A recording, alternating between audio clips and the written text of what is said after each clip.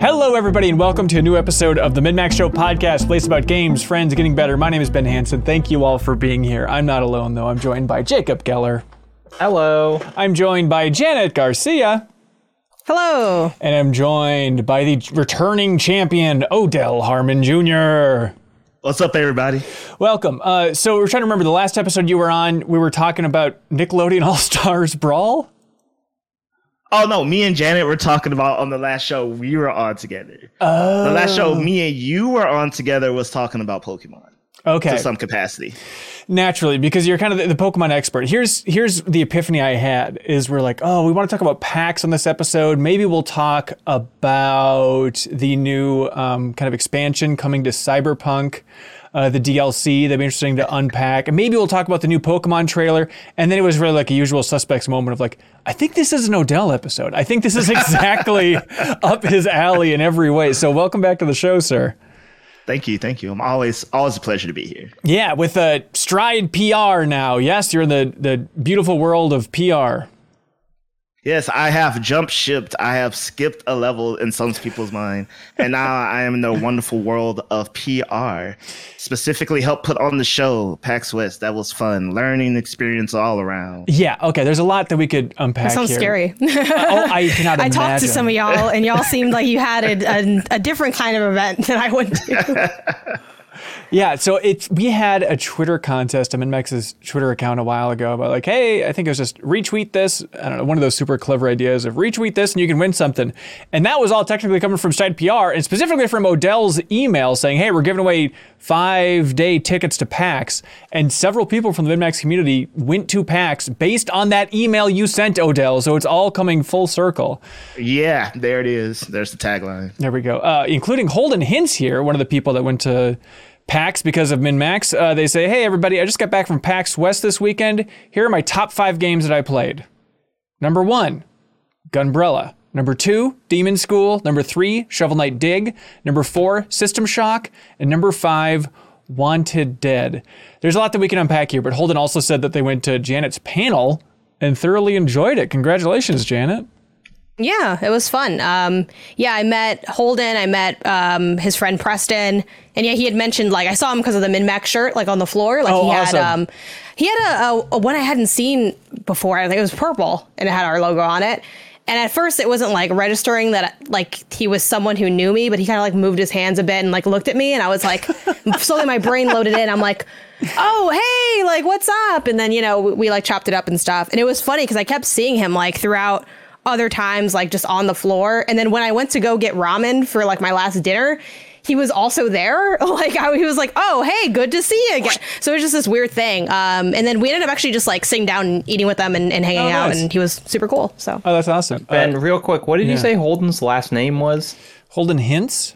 Isn't Holden that the Hintz? Greatest name Doesn't that ever? sound like an Animal Crossing character that would, like, Yes. give you help if you were stuck? Yes. The Holden fact that he Hintz? doesn't write video game guides is a little bit upsetting. It's the ultimate guide sandal. Yeah. Bob Kinnear also wrote in and said, hey, Min-Maxers, I was at PAX over the weekend and I played Tinykin because the art style really caught my eye. I've never played a Pikmin style game, but I'm very interested in jumping into this genre now. Yeah, that game rules. I'm like coming into the last level with Tinykin. Have you kept playing that thing, Janet? Yeah, I did play it on one of my flights, I think when I was heading there. And I'm on like the second area. So there's like a tutorial area, the first area.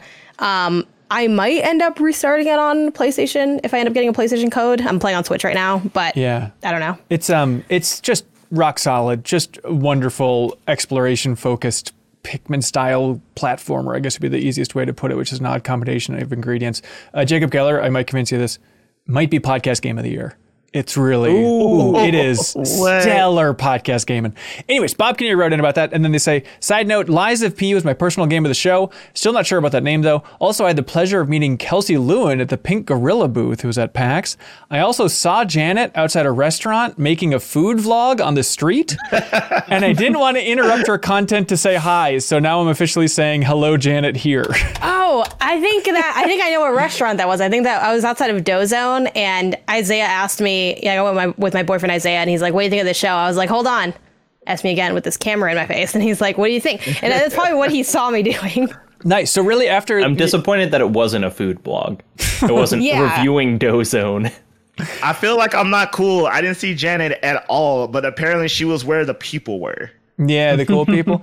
Yeah, does doing a panel at PAX automatically put you in like a cool person crowd? Is everyone just hanging out backstage, high-fiving each other and talking about how many Twitter followers you have and cool stuff like that?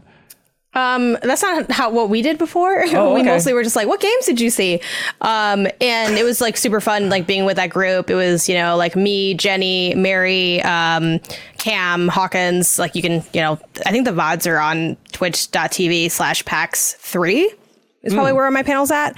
But yeah, it was super fun. And it was nice because where we were set up, there was an empty room across the hall. So like we didn't have time for questions. But Jenny suggested like, oh, we'll hang out in that empty room. And if you want to say hi or ask us anything, you can. And a bunch of people came up to us at that point. And like, it was nice to get to like talk to everybody outside of just there were people that said hi to me like on the show floor and stuff. But obviously, I'm sure there's many people that didn't because they saw me like making content. And they didn't want to interrupt. So it was nice to have a place to like invite that for folks. How did it feel to go from traveling to Minneapolis where there's nothing but us, but I'll say specifically maybe me shoving cameras in your face and saying, hey, here we go, look at this, look at what you're doing. And then you went immediately to PAX where you shoved a camera in your own face and then went up on stage. Are you kind of fried by the end of that? Not really. I'm a little bit tired just from like doing a lot of things. And I feel like I need to, like my desk looks awful right now. I'm just staring at a bunch of business cards because I didn't have time to clean it before I did the show. Don't tilt down. But other than that, like I honestly found it like obviously the day to day can be really tiring. Like there was a point where I like just laid out on the floor and like closed my eyes for a few minutes just because I was exhausted. But outside of that, like I actually found it to be like really re-energizing. Like something about just the context in which you're playing games, talking to people about those games. It's like such a positive, fun, communal rush. Like I had so many like energy spikes in it. Meanwhile, like my boyfriend's out here just like slowly battery draining. And I'm like, okay, what's next? Like, let's go. I'm trying to like get the most out of everything. So like I recorded a bunch of stuff. Like I had a great time doing that. And I'm now excited to be, I think, done with travel until I have like a wedding in the fall, in the fall/winter. But other than that, I think I'm done moving around. I still have a couple other like events and stuff to do, but nothing outside the city, I don't think. Odell, how was your show? What was it like doing PAX from the PR side of things? Oh man, it was so cool. So the first time was technically in East, but this time was even more different because I was in the Sheraton, which is like across the street. And I found that I think the whole weekend I only existed in like a 2-mile radius. And I tweeted about this. So this is my 7th PAX West, going back to even before it was called West and Prime, the good old days. Wow. And so I always stay like super far away in terms of like I can never walk there because, for pricing hotels, got to get the cheapest one. And you see me, I always have like the mask salesman from Majora's Mask, like type of backpack on that has like all my recording equipment and just like drop at a dime. Oh crap, so-and-so's here. He agreed. Let me pull out, my system. So this year I had no backpack. I had like a pocket full of business cards. I had to make sure, things didn't catch on fire. And it was just like, This is nice. I'm just here. Like, I know exactly where I need to be. I know exactly what I need to do. And if something arises, I'll go deal with it. What? I can also go in before the show starts, go to the Pokemon booth, get all the Pokemon merch, laugh at everyone that's in that long line. My heart goes out to you. and it was just kind of nice. It was like, yeah. Well, what is it? I mean, you're not like I met Yoshi. Oh, no, go ahead. You met who? I met Yoshida from PlayStation. That was cool. Oh, really? I thought it was just going to be Yoshi from Super Mario. Okay, so confession. I saw Shuhei Yoshida walking down the street, but like opposite directions. Ooh. And I looked at him and I'm like, oh, my heart, like, I was like, oh my God, is that Shuhei Yoshida? Yeah. But I didn't say anything. And then I was like 3 minutes later, I told my boyfriend, I'm like, was that Shuhei Yoshida before? Because I wasn't sure if he knew like what he looked like or who he was. Right. And he's like, yeah. He's like, yeah, I think it was. I was like, right? I'm like, oh my God. I'm like, but I didn't. Yeah, he seemed busy. And then also I'm like, hi, you don't know me, but maybe you do know me. But also like I didn't have much to say to him. You are totally set. You can lead with just say kind of funny, scream that, and then you could probably say min-max at like a room tone. And there might be some connection. It's like, hi, what's up, Shuhei? I follow you and you don't follow me. Like, what's that? Let me tell this guy. I don't know. He's very friendly. He's very friendly. You could say I host. Honestly, you're so set. You say I co-host Kind of Funny's PlayStation podcast. that is like as much of an in to Shuhei as you're going to get. That's perfect. Yeah. Right? Jenna, I'm going to tell you right now. I met Ted Price with sushi in my mouth, with my pick in my hair, and I asked him to hold a drink as I took a picture of us. I met Kojima on the floor, tapped his shoulder, and was dragged away by his security. You shoot your shot every time.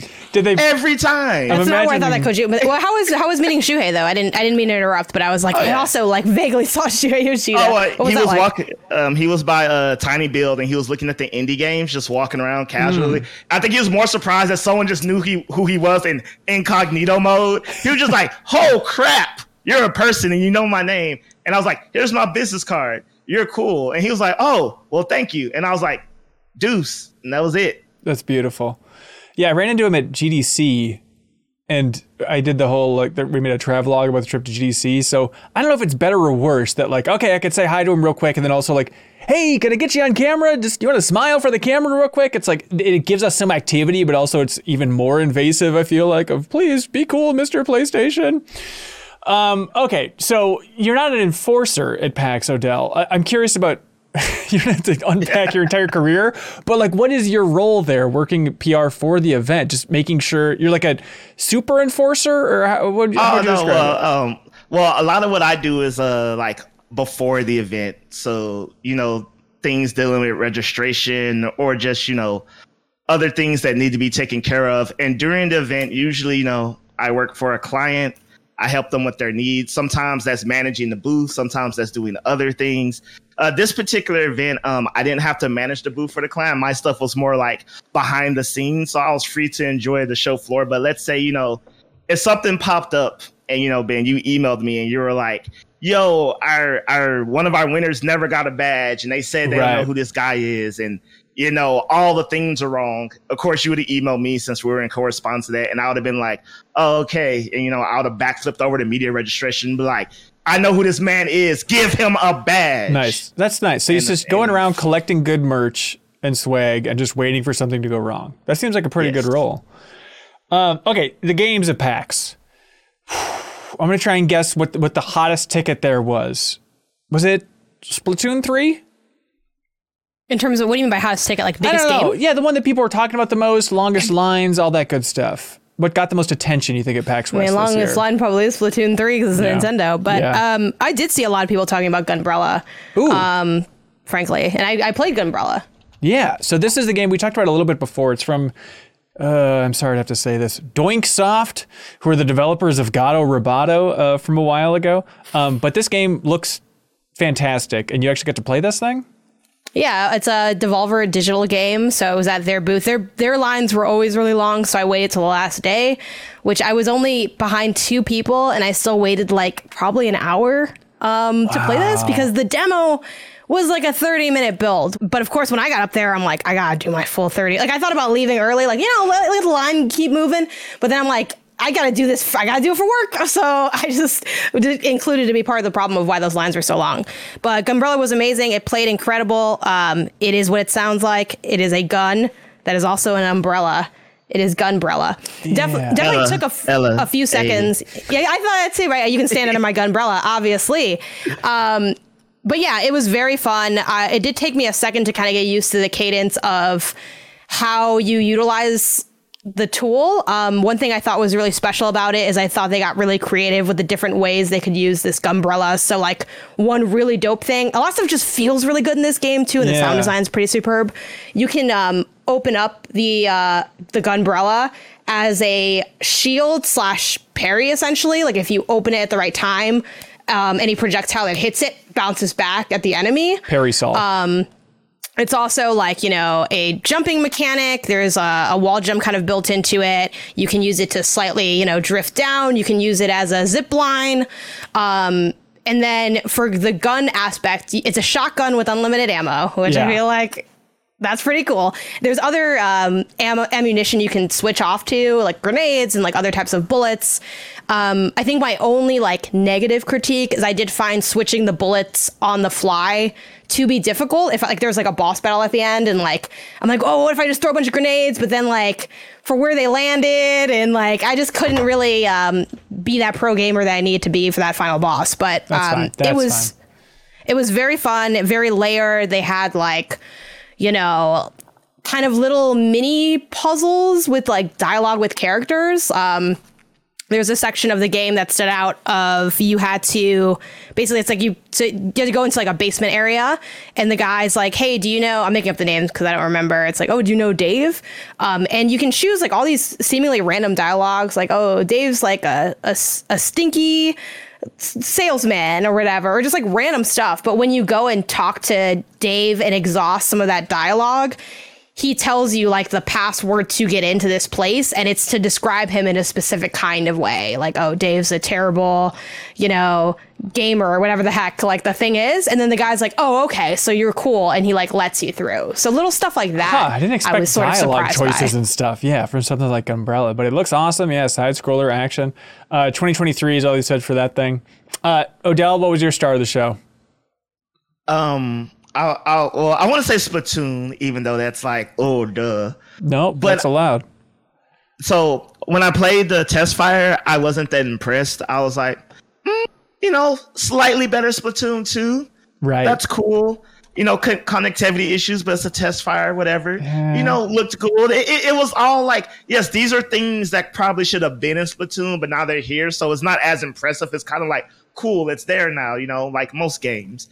But playing it in person, like, you know, with no drops, it was amazing. I was like, oh my goodness. Like, I don't think Splatoon has ever been this fun. But also, like, I can look to my teammate and be like, yo, bro, you want to take this wall? And it's like, yeah. And I'm like, we need voice chat in Splatoon ASAP. What do you mean? You got the app. Oh, of course, Hanson, you're right. I can log into the Nintendo app and meet, you know, become friends with some stranger, and then we can like touch the chat in the middle of this fast-paced action game. Right, gaming. Well, yeah, you get it. Yeah, no, I'm jealous. Like that seems like an ideal situation of like getting to play Splatoon like next to your teammates. If you have that level of communication, I feel like that can really elevate that experience. Even like, you know, Janet, I know you got really into Splatoon 2 and Splatoon 3. I still have dreams. Maybe we can do it here at MinMax. Maybe it'll be New Show Plus for next week. But like, I think it'd be fun to take Splatoon 3 more seriously than we should and like focus on communication and shout outs. Like there's some sick part of me that wants to get stupid serious about Splatoon 3. I'm totally down to do that. Like I love Splatoon. You know, you mentioned like I got heavy into Splatoon 2. I was heavy into Splatoon 1. I almost bought my own Wii U so I could play that in college when I was away from my house's Wii U. I love Splatoon. And I actually went to, I think I told this story before, but I went to a Splatoon meetup back when I was in Chicago, where part of the goal of the meetup was to have like, this is like so dorky. They had like people that were really good at the game, like walking around in like the little lab coats, like as, you know, very Splatoon-esque. And like they'll watch you play and they would give you like tips on your game. So like I like learned a lot from like even just that experience. Like I would love to go heavier into like the like esports style, which they have that too. Oh, I don't know if you saw like the esports competition they had with Splatoon on the show floor. Oh yeah. Yeah, I'm already there. Like, am I as good enough as someone that takes it that seriously? Maybe not, but like, I'm in it. I love that game. Like, I have so many hours in that franchise. Yeah, it seems like Splatoon 3, the reviews are out. We don't have our copy yet, but we'll be playing it on launch day. But it's at an 84 on Metacritic right now. And just kind of reading some of the reviews, they say it's a slightly better version of Splatoon 2. Like I was hoping for people to come away saying like, oh my God, the single player is a complete game changer. Cause like I really enjoyed the single player campaign in Splatoon 1 and 2. And so I was hoping that was going to be a step beyond, and it still seems to be somewhere in that arena of like more fun than you think it's going to be, but still not exactly a top tier Nintendo campaign experience, which I'm a little bit disappointed by, but still, I'm very curious about this thing. No, because I wish y'all were there. I don't know if you went to the booth at all, Janet, or got to play it, but in matches, there was like, you know, a visceral, like people were hyped, like glued in. Man. Like the experience just elevated the game for me. Like looking next to my teammate and him being like, he was like, bro, how good are you? And I was like, no, how good are you? Scary. I was like, are you really trying to push right now? He was like, bro, I think we can push. And just like having the other teammates, he was like, we didn't know each other. He was like, hey, y'all down for this? Just follow us. And then like that team wipe up until like the last 30 seconds, it was just flattering, spawn killing. It was just like, oh my God. I was like, oh my, like, if I could have this at home, I can play this game literally like all weekend long. I think, yeah, you just got to get on Discord with your friends. You got to get the right group. Like, it is possible to have an amazing Splatoon multiplayer experience. So I'm really curious to see how it all shakes out. Let's see. Other highlights, Janet?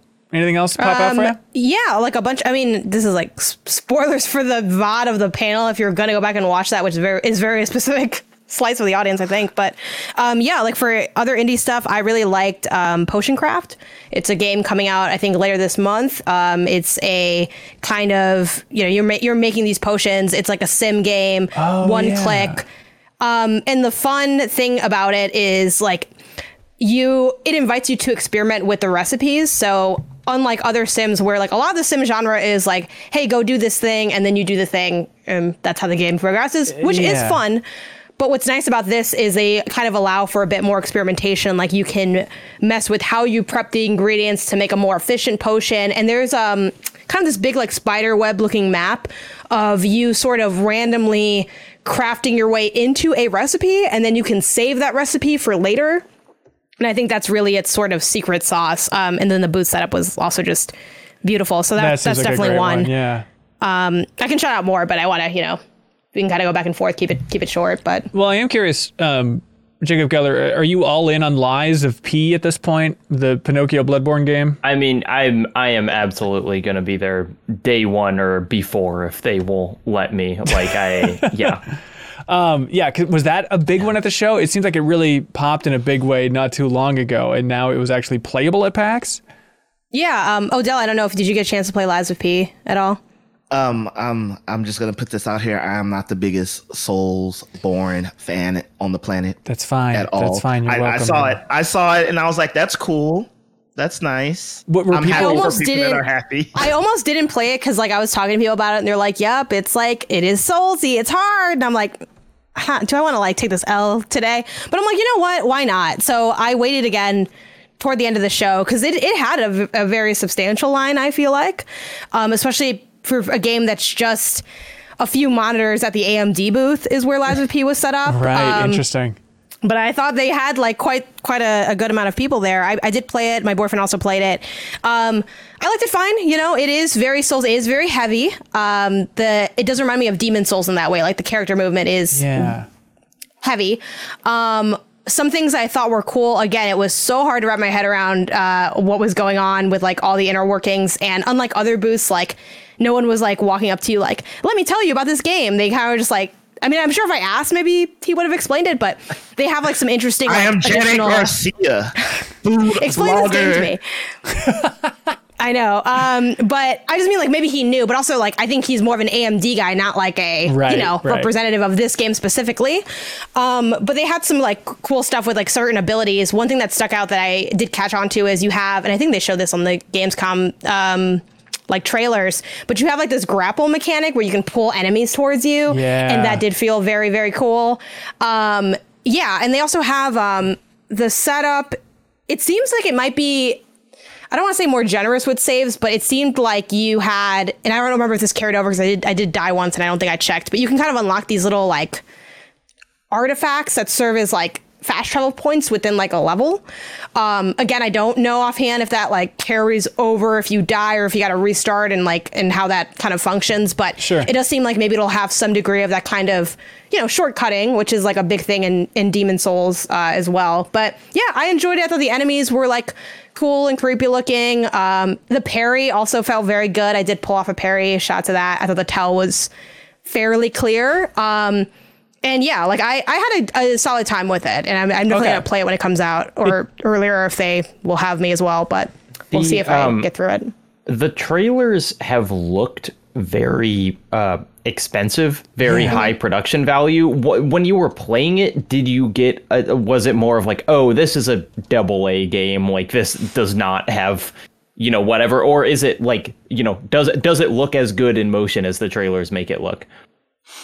Maybe it looks like slightly not as good the way most games do, but I was totally fine with the look of it. Like, I didn't think, oh, this looked like a budget production. It did remind me, I think, of like that Demon Souls look, which it's interesting because I played the remake as like my first time playing a Souls game, my first time playing Demon Souls, and the remake looks totally like good and fine, but like I remember like playing it and like my chat being like, oh my god, it's so beautiful, and I'm like, I mean, it's fine, like the stones look good, like I don't think I'm not losing my mind over it, so I felt like it was pretty akin to that. I mean, if you say it's akin to Blue Point's Demon Souls for PS5, one of the best looking games ever released. I don't want to be pull quoted on that, like it looks as good, but like, you know, it looked totally like fine. I think it had like solid detailing. Like I did not play it and think, oh, it looked so much better in the trailer. It looks like crap here. Like I thought it was, I thought what you saw was pretty much what you got.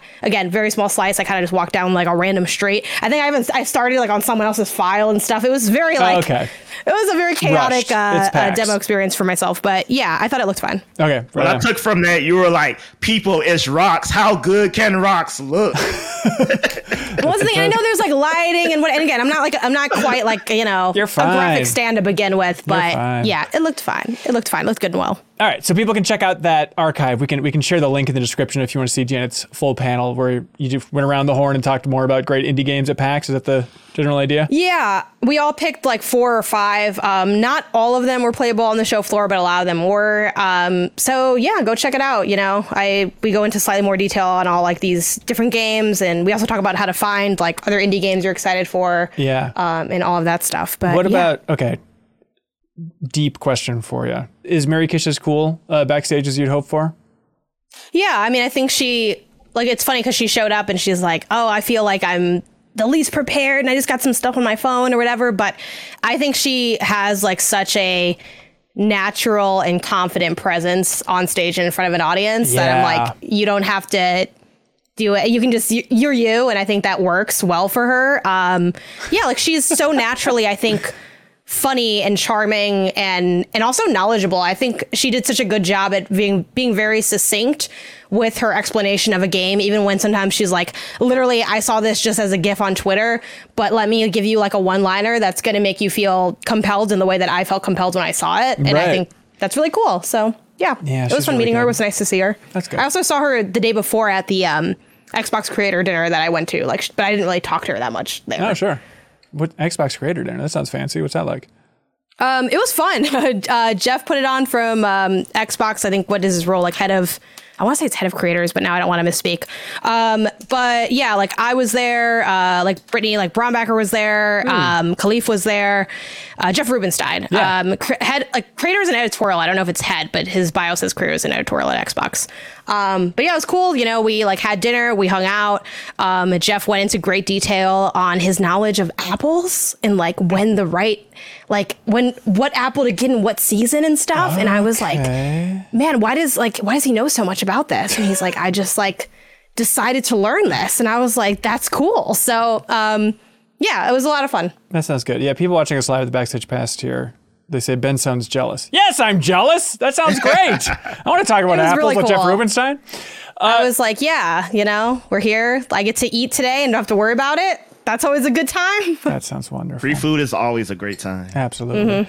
Just like all that free food you'll be eating in the open world experience of Pokemon Scarlet and Violet. Odell, did you watch that new trailer for that game? I sure did. Okay, what'd you think about it? Where's your hype at? Because I know you're more a conventional Pokemon type of guy. So every new trailer, I'm always torn. I always see something where I'm like, I hate this. I don't know what this is. This confuses me as an old man. Right. And then I see things, I'm like, this is amazing. Man, we're here. If the 9th generation isn't going to be the complete, you know, Pokemon is number 1 in the video game world, it's definitely going to be the 10th. I saw this and I was like, this is fun. Why didn't I not realize that the evil team would be a biker gang? Of course they would. Of course they would. Oh, because you have legendary motorcycles. Yeah. Yeah. That makes sense. Like, it makes perfect sense. And, you know, so here's the thing about trailer. The trailer looked cool. We saw the 2, I'm going to call them mythical Pokemon. I don't know if they are. It's the fire cannon guy and the ghost sword girl. Right. They're in like armor. So that looks cool. The new crab Pokemon Claf. Okay. Kloof, We already got however enough you wanna crab say it. Pokemon. Move on. We got it. He's cool. And then, but here's the thing. After the trailer, you go to Pokemon.com, and that's where the real information is. They tell you new abilities, new moves, stuff about the new characters. Right. And I'm just like, guys, I know none of y'all battle competitively, or you're probably not looking at the items, but the stuff that they revealed today completely changes everything about like battling, and it's got me hyped. Like, it's such the moves and abilities. For example, there's the crab Pokemon has a thing called Angry Shell, which is basically their free shell smash, which basically means your Pokemon gets about half health, their speed skyrockets, their special attack skyrockets, and then their defenses go down. It basically doesn't matter. You can one shot stuff, it can one shot you. But the thing is, you can go behind a substitute. It makes this thing like an amazing revenge killer. Like, the level of detail they're putting into these Pokemon and what they can do and what it means for the meta is insane. Like, and I like that because it's saying like, it's going like, hey, look, here's all this stuff to attract people. Right. But for people like me who really delve into it, and this information that they're releasing after the trailer drops just has me spazzing out at the levels of intricacy the battle system is going through that maybe the average person doesn't realize. Do you think the competitive scene is worried? I mean, is this such a huge shakeup? What's the general mood, you think, of that community? Oh, the thing about the competitive scene is with the new gimmick, the texturalizing, turning your Pokemon into crystals, however you pronounce that. Yeah, I guess ultimately we don't know what that means. We that tells like, hey, it changes the type. Maybe you can choose the type it changes to. We don't know enough information about that because just like when Dynamaxing was introduced, we don't know what that means. So ultimately, it's just a question mark. But it makes me excited because it means they're showing a level of care that they care about it. That we might not get the Super Smash Bros. Ultimate level of balance, but someone there is working really hard on this, and I see you personally. Wherever you are in the credits, I see you. Yeah, from more the Poke layman's perspective, it's like the new trailer. It's like, okay, showing more activities, more routes outside of just going for conquering all the gyms. You can do these things, you can battle these people, and just like the variety of activities, it seems like they're really showcasing. And just like, I know this is Pokemon 101 at this point, but just like, oh, the camera work. The camera's doing interesting things. There's a variety in what they're presenting here. And just as a longtime Pokemon fan, it seems like it is a notch even above where Pokemon Legends Arceus left off. So I'm optimistic about this thing. November 18th, 2022 is when the new Pokemons are coming out. Janet, scale of 1 to 10, be honest, because we'll be able to tell if you're not being honest. What's your hype level for this thing? Can you give me like what that scale means? Yeah. Like in great detail, please. Yeah, like how much of a tingle will you feel in your soul when it says download complete, or when you pop in that cartridge and you boot it up? Is it going to feel like this is a special time and place? I'm probably just like an 8, I think. Like, I'm excited for the game, good. but it's not, I think there's other franchises that I'm like more intensely in love with, I'll say. But at the same time, like, Pokemon's always been special to me. And I think now that I'm back on like every mainline game, which I think that kind of started for me, I mean, really with Sword and Shield in terms of being like, I'm here forever now until something changes. With my reintroduction in the modern era being Pokemon Sapphire, the remix, like the something Sapphire, Alpha Omega Ruby, Sapphire and Alpha Ruby. Yeah, that was the one where I was like back in on Pokemon, and since then I've been in it. But yeah, I think there's, again, like I think among the more kind of favorable opinion of Pokemon, especially compared to you, Hansen. Like, I am excited for this. And I remember looking back on photos from like when Arceus came out, or Arceus or whatever, and like seeing my family, like it's the only game that my entire family played. Like, we all brought our Switches out. Someone was on the TV. 3 of us were handheld. It wasn't even multiplayer. That's wild. Yeah. Yeah, and we didn't even do it. We don't even do any of them, like the multiplayer stuff that's there. We're just all playing at the same time and like doing the thing. That sounds great.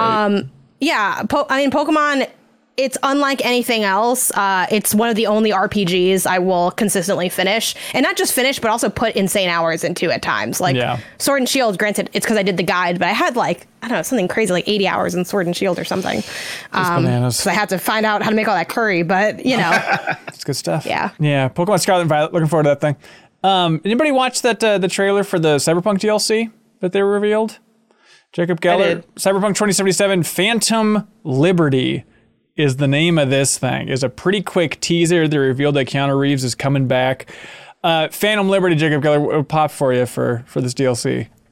I mean, to be clear, I have not played Cyberpunk 2077. Really? So I probably won't at this point. But what I do, I mean, I just think it's interesting that it's like, this is the first piece of content they've put out since it's been a finished game. You know, Right. that it's kind of like them just being like, hey, you know, I know I've followed the updates of like, you know, progressively it's gotten more and more stable to the point where now I think you can play it and have essentially the intended experience. Right. And so, but it's hard, you know, do you either wait and just not play it until it's finished, or do you play it unfinished and then, you know, you don't really want to go back and do it again? So now with the DLC, hopefully it'll be able to like bring people back and be like, I don't know, there's a game now, you know, you can play this and maybe live that cyberpunk fantasy. Yeah, it's weird to think about just the journey of Cyberpunk. And, you know, we did the deepest dive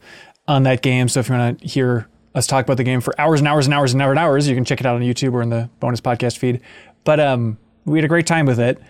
But it is weird. Like, I feel like on this podcast, even we were talking about just, oh yeah, once that new gen version's out, that's going to be kind of this renaissance for Cyberpunk. And I don't think it really happened. Like, a couple more people checked it out, maybe. And now even just the way we're talking about this with the Phantom Liberty DLC, it feels like another instance of just like, maybe this will be the time when we collectively can say, you know what, Cyberpunk is cool now, and we can forget the rocky launch. The thing that I saw, that, feel free to fact check me on this if this is wrong, but like a commenter was saying that like The Witcher 3 Blood and Wine on the same timeline had been out for 9 months if like The Witcher 3 released when Cyberpunk did, which was like the second of its like 2 huge DLCs, you know, of which Blood and Wine especially was like a game length DLC, and it's like that had been out for almost a year by this point. And so they have kind of, because they had to spend so much time fixing it, like that's not a conversation that's interesting to have. And so I feel like it kind of fell out of, you know, people's consciousness far faster than The Witcher, which was releasing these like huge and very acclaimed DLCs.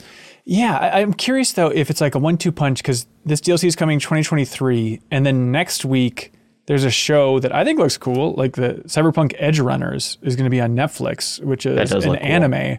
And I feel like maybe I'm just not glued into Twitter at the right times or something, but it seems like no one's talking about just the fact that anime looks awesome. And like what we loved about Cyberpunk more than anything else was that world. And so seeing it from like this anime perspective, I think that might impress people again and might soften people's, I don't know, opinions of Cyberpunk a little bit more. But Janet, did you watch this trailer for Phantom Liberty?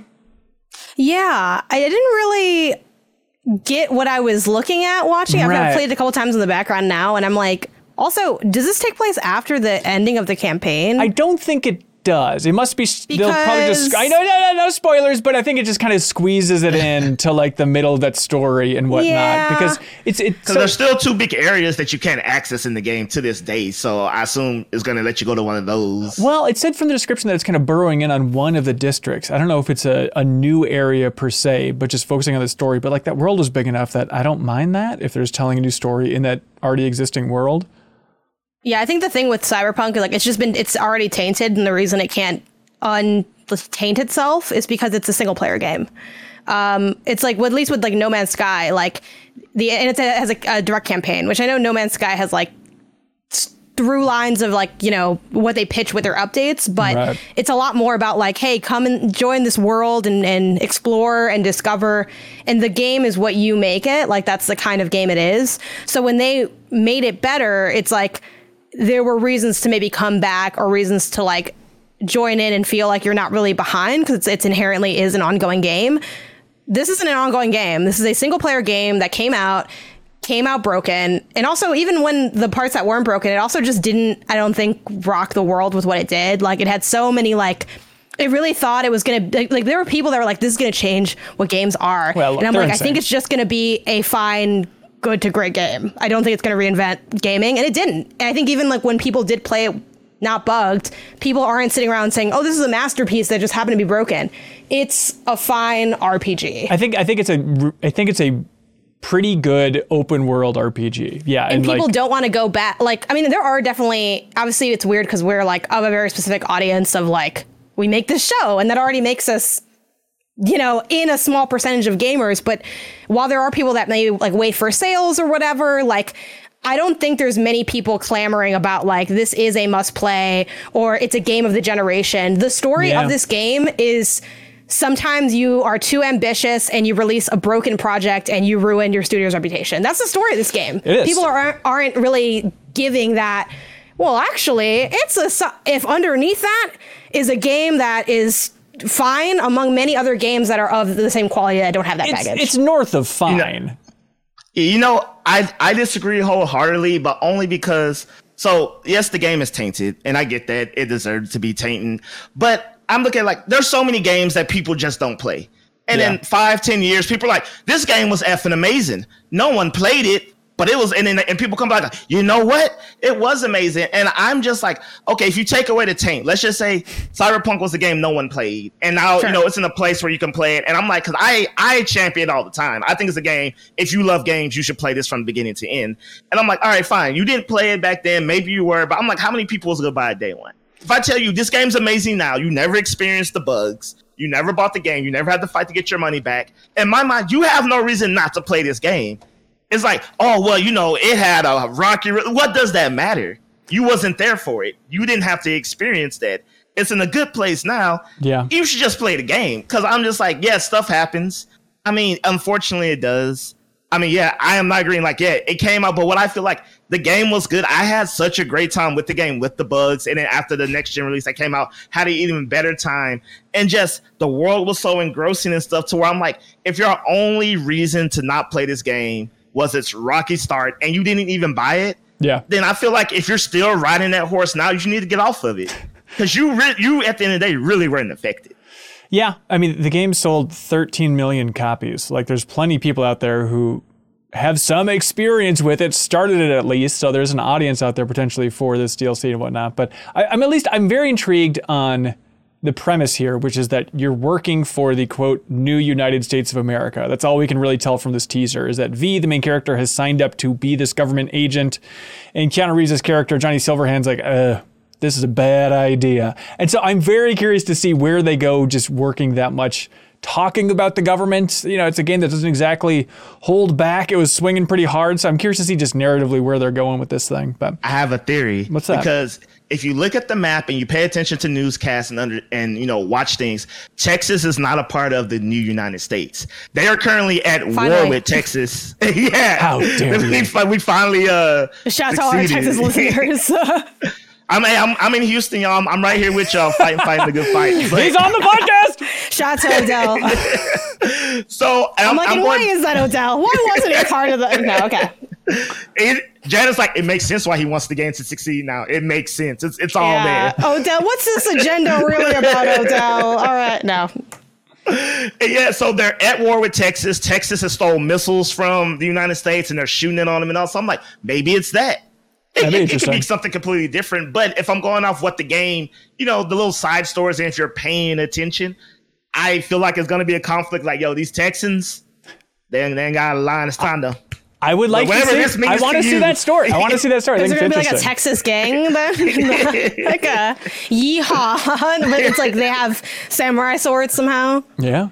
Curious to see where City Project goes. I still am fascinated by, and it's something that was easy to forget. It was a quick news story, but that idea that Molasses Flood, that studio out of Boston, that they are still working on some new game within an existing universe from CD Projekt Red. So it's probably like a new Witcher game that's going to be different, not just an open world RPG, something smaller, more action focused. I don't know exactly what they're making, but that's something that announcement will probably be coming up in the next couple of years, and I'm very curious to see what that's going to be. All right, Janet, thank you for being here. You've been a real champion. Do you have any wise words before you go ahead and clap out of here? Nah, I don't know why you always end with that. I never have anything prepared. Like, the combination is astounding. Yeah. Do I have any wise words? I feel like this is a slightly quieter time in gaming, so, but it shouldn't be because Splatoon 3 comes out on Friday. That's so right. I'll see y'all on the turf, you know, That's it, because I forgot all that. Don't get cooked, stay off the hook, right? That's it. Put your threes down for Splatoon 3, because that's what the Nintendo people told me to do when I posed with the little cutout cardboard thing. Odell, I didn't play the game, but I did get and take a bunch of pictures, and then I got my little phone out, and I got my Nintendo rewards points, and they gave me, hold on. For one of them, I got this bag that says Nintendo Versus, That's and a on the cool side bag. it says for promotional use only, not for resale. So check this out on eBay whenever you decide you want to buy it, because it's definitely going to get resold. I don't even know why they bother to put that there. But thanks for having me. I'll see y'all later. Hi, Janet. Bye. Leo Vader, welcome to the podcast, sir. Thank you so much. Thank you for having me. Nice to have you. What were you doing before you were clapped into existence? Well, I kind of glazed over the podcast description in the Slack, and I thought I was going to be on it from the beginning. So I was sitting there waiting to get called for like 20 minutes, and I was like, Hanson, is this going all right? I messaged you both places, Discord and Slack. I was like, oh, I see what I did. But now it's only 20 minutes until I'm going to be on the podcast, so like I don't really have time to do anything really. So I kind of just sat there for 20 more minutes. So it's been like 45 minutes of me just kind of idling as a human. Yeah, if you can feel that energy in Leo's voice, it's all because of, just he's been sitting there in the parking lot raring to go. You want to hear something sad, Leo? Always. Okay, what was it, like Thursday or Friday? I sent a Slack message to be like, hey, no Monday meeting because it's Labor Day, so have the day off, everybody. But let's meet Tuesday at 10 a.m. Let's have the meeting then, and then here's some other odds and ends for the weekend, stuff to keep in mind. We need to figure out Better Together stream, all that fun stuff. And then on Tuesday, I woke up and posted like the results of the New Show Plus poll, and then wrote, all right, meeting at 10 a.m., everybody, here we go. And then it was 10 a.m. and I went to the meeting room in Discord and sat there quietly by myself for 10 minutes. And then I was like, where is everybody? What is happening? Should I be pissy right now? And then went and checked, and turns out on that Friday message, I didn't say meeting at 10 a.m. I just remember doing that. And so I just gave people like a couple hours of heads up on a Tuesday there's going to be a meeting. So I was like, yeah, no wonder nobody showed up. But it was a real gut check time of like, okay, all right, this is fair that I'm sitting here in this room by myself waiting for a party to emerge. But You kind of put yourself in timeout for that. yeah, and I felt it. I truly felt it. Hey, Leo, welcome to the show, man. You captured the world's imagination, specifically the world inside of Kyle Hilliard's head recently when you said, you know what I've been playing? Assassin's Creed Rogue on the Nintendo Switch, baby. I love it. Why? What is going on with your life? Why are you playing this thing? Great question. Uh-huh. I was asking myself the same thing. I was kind of looking for something to listen to podcasts and do like open world collecting stuff on Switch. That was like a gap in my Switch library. I got the Assassin's Creed Rogue or Rebel collection, which is Assassin's Creed 4, Black Flag, and Rogue. You can only get them as a pair of two. Right. The download didn't finish in time for bed, so I was laying there not playing it. And I was thinking literally like, why did I blow that money on that? I'm not going to enjoy this. It was an impulse purchase. This was a mistake. Right. And then the next night I boot it up and I have a great damn time. And you know what? I haven't put a podcast on once. I played all the way through it and I'm still doing completionist stuff. And I always got my game audio on. Really? Are you like a big Black Flag guy? I was at the time. I never went back to it, but I didn't expect to be so ready to get back into that mindset. Like exploring around fits so well on the Switch. There's all these little distinct islands you're sailing to. And it's like a lot of really satisfying stuff to be able to like hop right into without the typical like long boot up of a console Assassin's Creed. Yeah, that's interesting. So, we were just talking about Cyberpunk, and I think Assassin's Creed Unity was kind of in that similar camp of like, it was a mess right when it launched, and then people were too focused on that and didn't go back to it. I know there's a lot of defenders of Unity now where they say, it's actually patched up and one of the best Assassin's Creed games. And so I feel like that cacophony when Assassin's Creed Unity launched of it being such a mess was a double whammy, because it also hurt Assassin's Creed Rogue, which, correct me if I'm wrong, but I think it came out on the exact same day as Assassin's Creed Unity. It was kind of like the last gen version that people could go to. So this thing was like buried upon buried.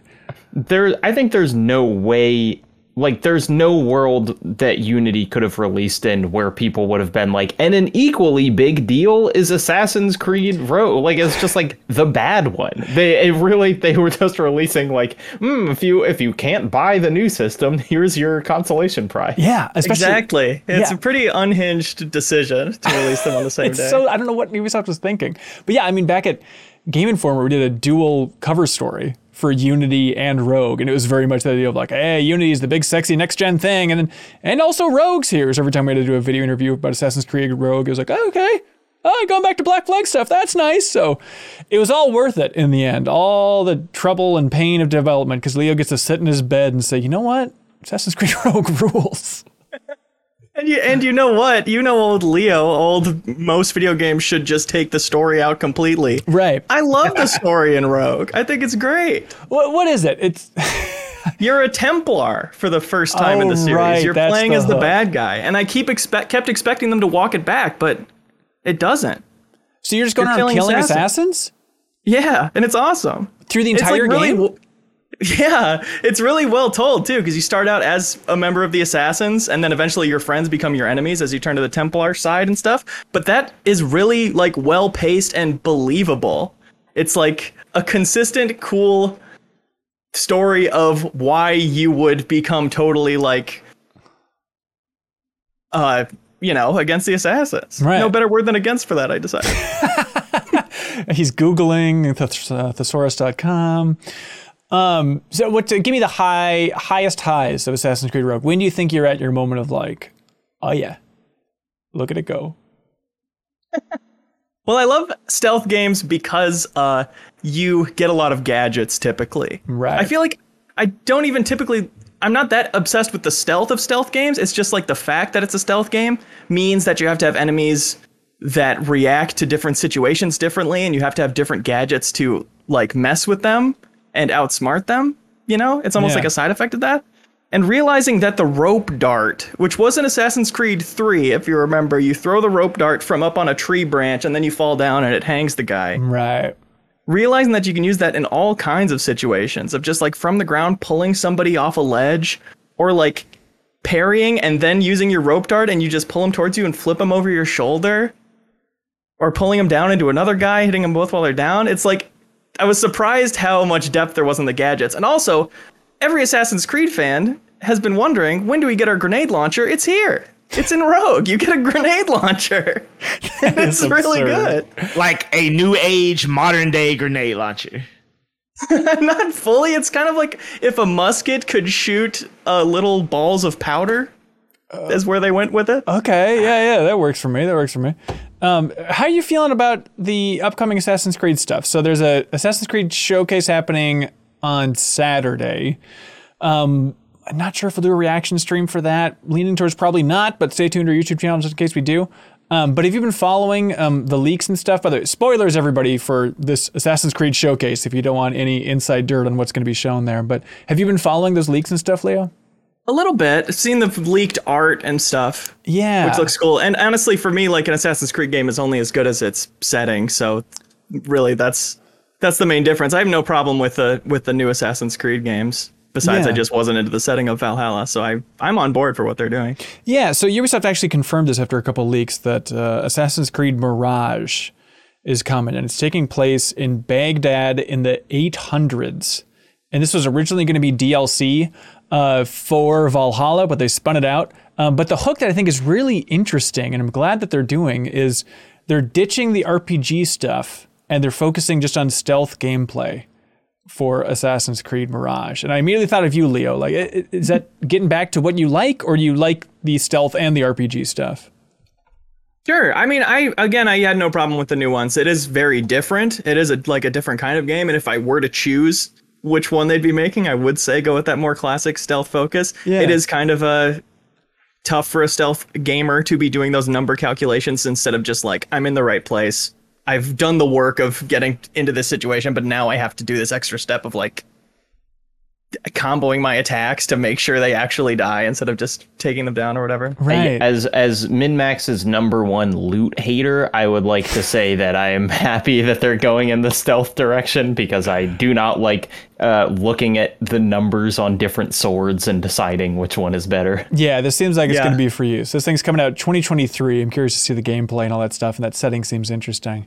And then, spoilers, they're also apparently revealing at this event that Assassin's Creed Infinity, which is going to be kind of their platform moving forward, that there's going to be 2 games released within that platform or revealed. This is according to a Bloomberg report. And one of them is the holiest of holies, the Assassin's Creed game set in Japan. They're finally going to do it, which is very exciting. And then also the other one is, this is the one I'm more curious about because they say it, and I don't know what that setting means exactly. I'm not enough of a history buff, but it has me intrigued of like, ooh, I'm ready to learn something new about that. But the other game takes place in the later stages of the Holy Roman Empire.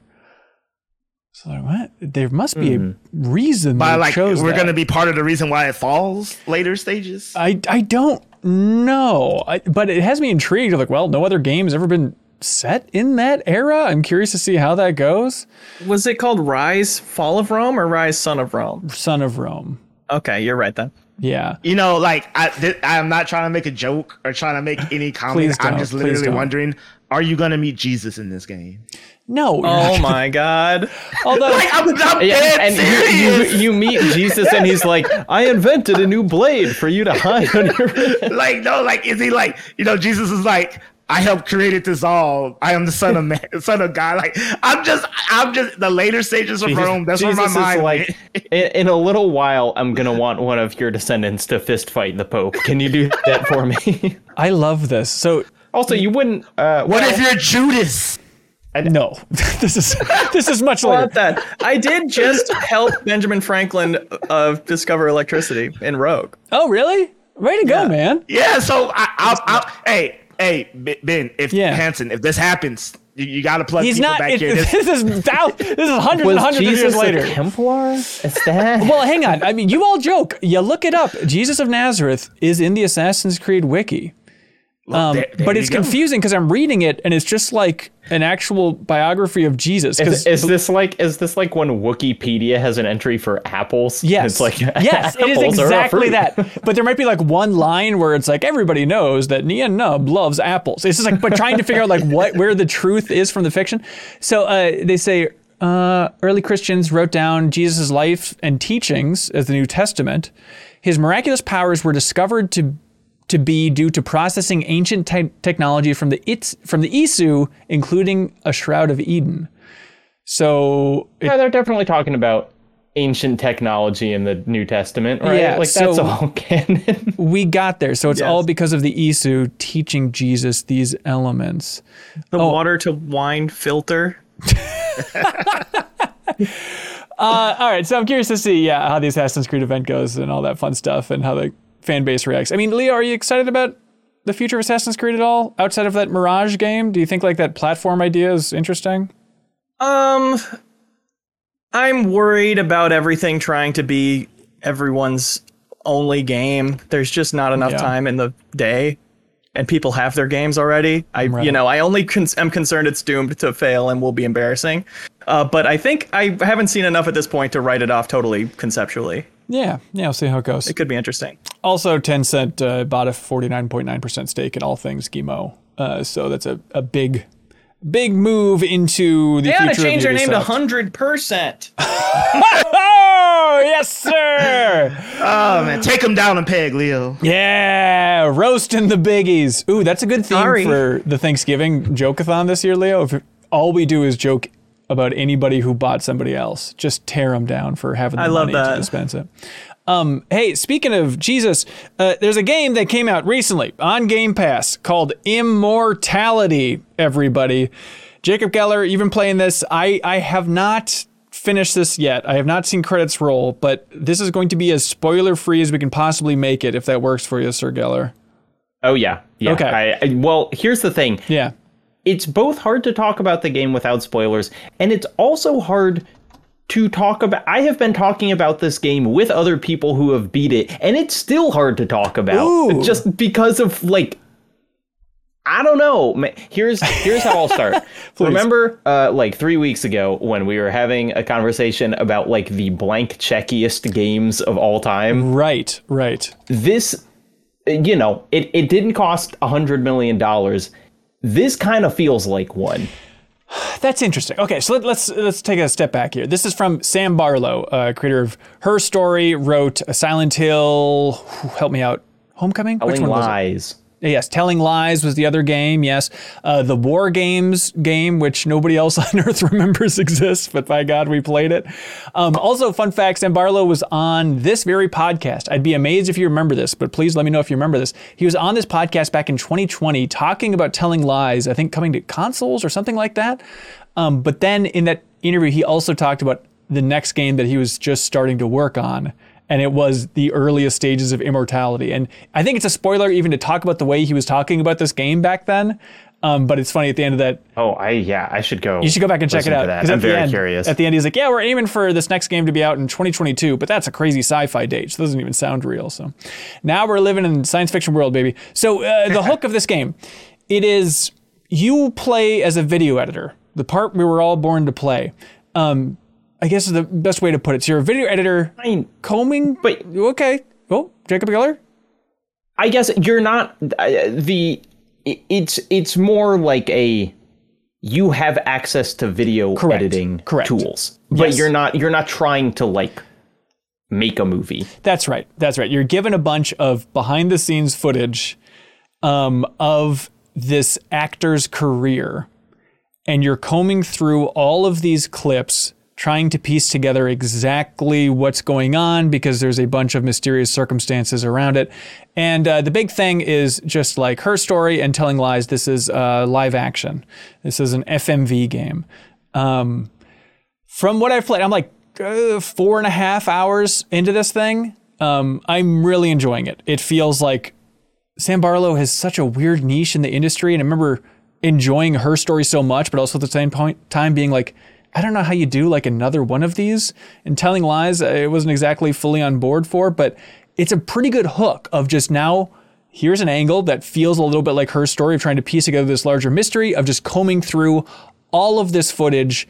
And then the big thing is you can quote unquote take match cuts where you have a little magnifying glass. And if you clicked anywhere in the video after pausing it, it'll jump to another piece of footage that has that element, whether it's a person's face, whether it's a background item, anything like that, or a certain pose, action, stuff like that. It'll jump to that. So through that lens, then you're exploring more and more and more and more footage, trying to get this complex puzzle in your brain. And the thing that I think is really interesting about it, there's a lot to unpack here without even spoiling it, but just like, it's an interesting idea to try and unravel this mystery that's based on footage of 3 different films across these eras. And so it's like, okay, how much can I learn about what's really going on with this actor based on these 3 different films? And here's some raw footage of them doing a take with a snake in a pool. What can I really learn about that? But then finding like, okay, this is actually a piece of behind the scenes footage. Or maybe you learn a little bit more about a personality before they say action, but the camera's rolling, right? And so it's trying to figure out like the layers of reality of like, okay, this is actually a more useful piece of info for how these characters are relating to each other because there's not a clapboard at the start of this clip. Am I unpacking that well, Jacob Geller? I think so. I mean, it's like, my kind of pitch, which maybe only works if you played Her Story, but I especially, this is on Game Pass. It's going to be like a Netflix game, so I think you'll be able to play it on your phone pretty soon.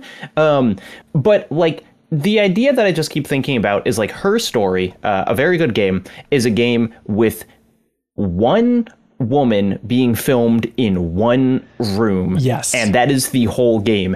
And this game is 3 full-length movies with like full production and sets and costumes and special effects. And it's just like the ambition is unbelievable of kind of like, you're trying to discover this mystery that goes between all of these movies, but you are also just figuring out the plot of 3 separate movies that you're watching. Some are in rehearsals and some are in like chemistry tests and some are basically finished scenes, but there's always like a little at the beginning and a little at the end.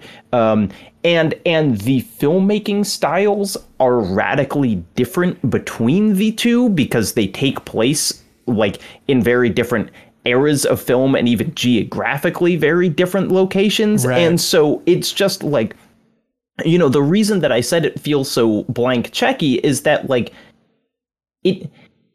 it's a game and you're playing it like a game, but it's like the idea of just shooting 3 movies and then slicing it up and so it fits in a game, it just kind of boggles my mind. Yeah, I don't know. I mean, maybe you have a better sense of it. Can you actually string all these scenes together? Is it everything you'd need for the movie? I don't think I'm at that point yet. It is, I would say, most scenes of the movie are there, but often it's like you're getting one camera angle on a scene that obviously in the finished product would have like shot reverse shots. But like I could tell you the plot of the movies. Yeah. Like, you know, and they are interesting in and of themselves, even removed from this absolutely nutty cerebral extra thing that's going on. Yes, that's a good way to put it, is nutty and cerebral. And there's some other words that I won't use, so I won't spoil anything here. But that's the weird thing, is like I loved playing Her Story so much because I loved taking notes, and I just remember having pages of notes of trying to unravel like what is going on here. And starting this game, I was starting to take notes, and then I'm like, well, I'm just taking notes on like the plot of the movie and the different characters' names. Like that's not really helpful. So what should I be taking notes on? Like, okay, this actor, when they yell cut, interacts with this person this way. It's a tough thing to try and wrap your head around. And what is really impressive about this is that when you figure out what is going on, which takes, I mean, like, another interesting thing is people have very different completion times on this game. Yeah. I would say it took me about 7 hours. I talked to Ana Diaz today, who said she beat it in about 2 and also had no idea what was going on. And so I was telling her, like, no, this is fundamentally what the story was about. And she was like, I did not get that. So she like almost accidentally speed ran the game and got credits without the context. Yes. Okay. But it's like once you know what's going on, then the seemingly routine plots of the movies all have this kind of extra resonance because they are actually very specific to the like meta story of what's happening, but it's something that you can only appreciate after you do all the work of kind of sifting them out to find the bits, you know, between the lines. Yeah, I don't know if you caught this classic faux pas, Leo, but I was excited about going into this game completely blind. You know, I skipped on the Nextlander podcast when they talked about it because I'm like, I don't want to know. I remember vaguely some trailers, but I don't really remember. It's something about actors. So I was like, this is going to be fun. I'm going to just stream this. So I tried streaming it last week, like Thursday or Friday, I forget. And like went live on MinMax's Twitch channel. I was like, all right, I'm jumping into Immortality for the first time, completely blind. I don't know what's going on here. And then people in the chat were like, you might not want to stream this one. I was like, I don't know. The official Xbox channel was streaming this, and I did not watch, but I was like, how are you going to do that? Because, yeah, the best way to put it, and what people in the chat were trying to brace me for, is like, yeah, we listened to the section on Nextlander where they talked about this, and they described it as one of the most adult games ever made. And like, based on everything that I've seen so far, yeah, there is a lot of nudity, a lot of very mature themes. It would have been extremely uncomfortable to stream it. So I streamed it for like 10 minutes and then I was like, the tone of these clips is weirding me out and I need to go offline to experience this thing.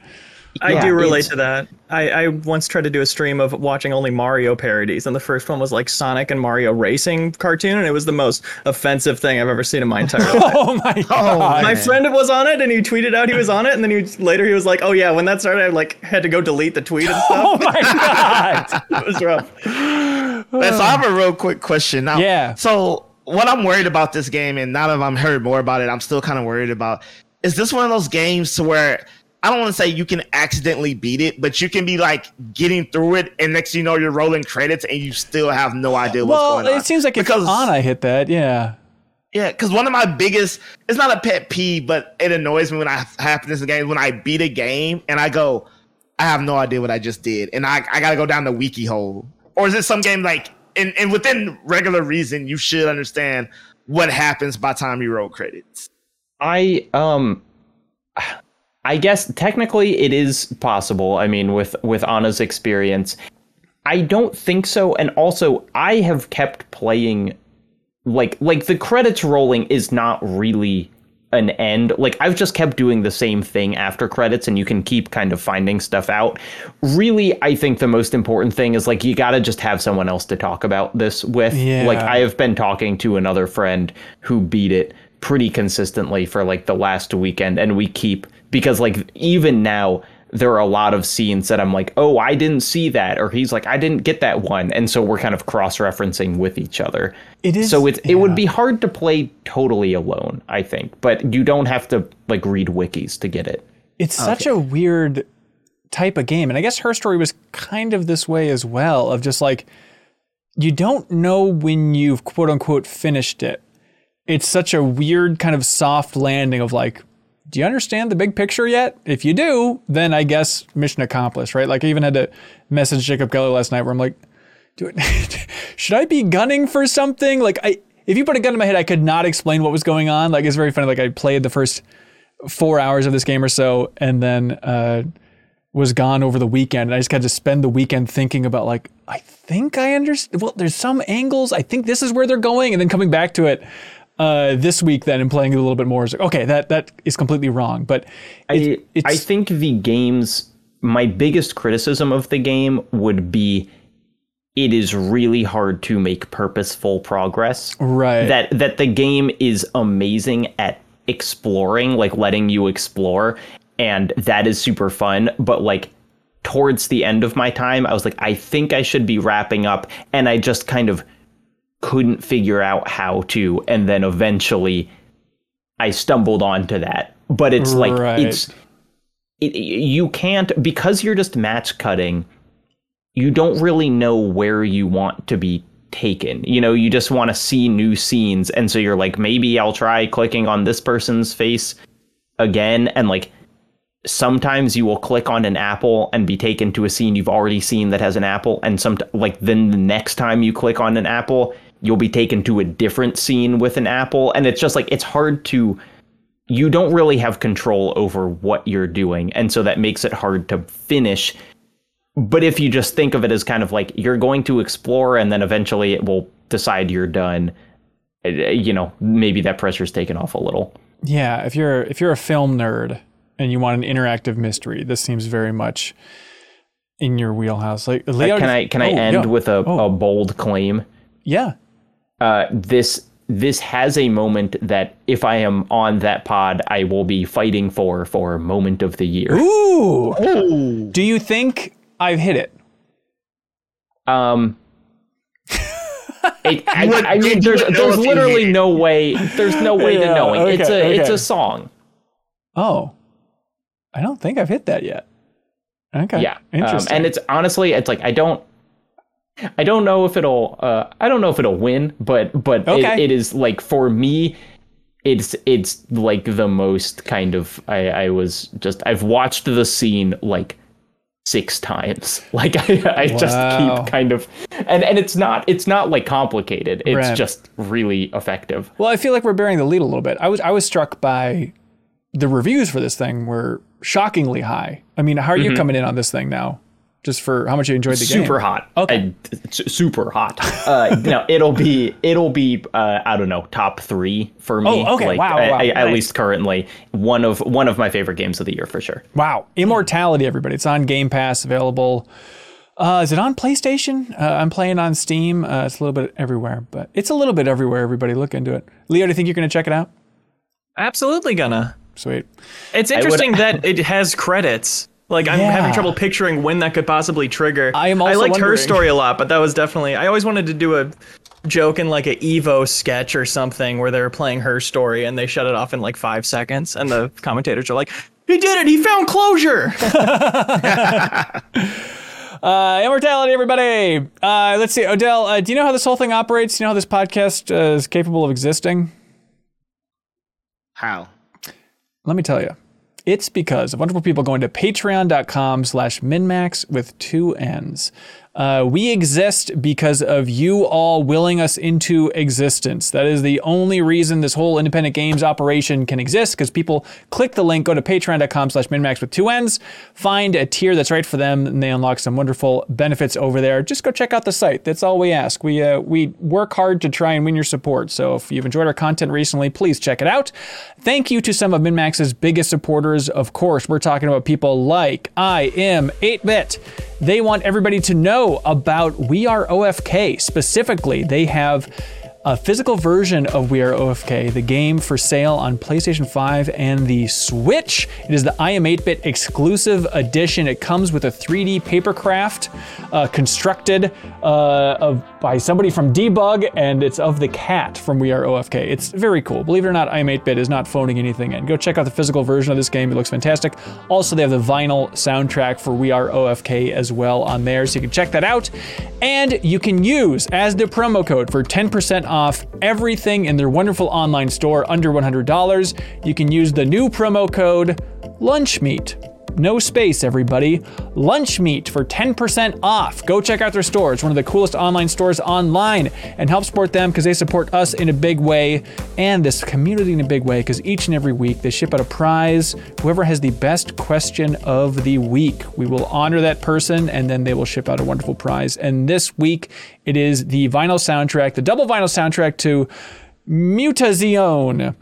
That game, so they're getting the vinyl soundtrack just showing up in their mailbox thanks to I Am 8-Bit. So help support them, please. Odell, you ready for some wonderful questions? Yes, sir. Okay, here we go. Ian Miller writes in and says, he says, salutations, Ben and the MinMax gang. Hello. What are some game mechanics guaranteed to put a smile on your face and unlock that pure serotonin-filled joy? For me, anytime an enemy gets stuck with a grenade and runs around aimlessly, wildly flailing their arms in terror, will always put me in a good mood. Am I crazy? Is this a cause for concern? No, I think the sticky grenade, yeah. I mean, that's a very Halo move. It's funny. Grunts are funny when they have a sticky grenade on them. That's comedy 101, I think. Oh, yeah. I think even like watching Saving Private Ryan, when they put the sticky bombs on the treads of that tank, everybody just burst out into laughter. The tank is like, oh no. Yeah. Oh! Yeah, the cannon of the tank, it's all floppy like a flailing arm. But yeah, game mechanics that put a smile on your face every time. What stands out for y'all? I like a specific one, but multiple games do it. When you are doing well enough or something exciting enough happens that the music gains lyrics. That before it was instrumental. But then it's like, oh, here come the lyrics to the song. Yeah, we got what? Revengeance? Is that the number one example of that? Revengeance does that. Devil May Cry will kind of add in the, like, you know, it'll be playing the metal, but then if you get like super slick style, right, it like adds the lyrics in. There are some others that happen in more like scripted moments, but I love a song with lyrics in a game. That's really good. This barely counts. I think it's just proof that I'm a really boring human being, but maybe not exactly huge grin on my face, but it always makes me happy when I see in a game time since last save. Just when you pause it or whatever, and they're acknowledging, hey, everybody, you will lose this much progress if you shut this off at this point. It's just a small thing, but it's not exactly, you know, a Peggle moment or something, but it does make me happy every time I see it, because that's just respect. That's respect for the gamers on the other end of the TV, you know? Or even better, when you press quit and it says all your progress will be saved. Right. Yep. Yep. Just let us know that we're in good hands. That's all I ask. Thanks for being a bro. Yeah. Odell, do you got one that pops out for you? Oh, yeah, definitely. Wait, did you say Leo or me? Odell. I said Leo Odell. Well, I don't know if it's a mechanic per se, but I love when you beat a game or it's New Game Plus or what have you, you get like the super overpowered weapon, especially if you have to be like on hard or something. And I just love being like, I can one-shot you and I can one-shot you, or I can like 3-hit the boss. Like, I love the instant gratification of being like, I worked hard for this, and now I just basically get to be an unstoppable force in the game. Yeah, when they let you break the game. Especially if it's like goofy. Like the Dead Space foam finger gun is one of my favorites. Oh, I've never seen that. It's just like an unbelievable weapon. You gotta beat it on like extreme hard twice or something like that. Yeah, but it's like it's a big foam finger and Isaac yells "bang" when you shoot it. Really? Yeah. That sounds really good. And that's like unlimited ammo and stuff. That's awesome. Nice. Leo, what do you got, man? When they procedurally generate little people and they procedurally generate little personalities for them. That's it. Most recently in Cult of the Lamb. That definitely puts a smile on my face. And I say immediately, like, this has gotten like 4 more hours out of me personally, at least. Like, just for that. Did you ever look into 2 Point Campus? No, I've been playing Planet Coaster lately, though. Oh, interesting. That's a bit of that. Yeah, I feel a little bit bad for not talking about 2 Point Campus more in the podcast. I think Sarah and I both played a bit and we're like, oh, this seems really good. And then just didn't go back to it. But that was one that was more personalized than I thought for like, oh, you can really zoom in and like track the progress of these students in your school and whatnot in kind of a fun simmy way. That's cool. Crowboy, I think they're talking about the save. They say Disney Dreamlight Valley has that where it tells you time since the last save. Yeah, we'll probably talk about Disney Dreamlight Valley. For all you out there that are screaming about it, relax. First of all, we see your comments. We need you to chill. But yeah, maybe next week, Sarah and I can talk a little bit about that. Because next week, also, we'll be able to do a recap of all the Disney games revealed on Friday as well. So sorry, we're not talking about that fun stuff. Garrett Wainstock writes in and asks, would you rather have video games or outer space?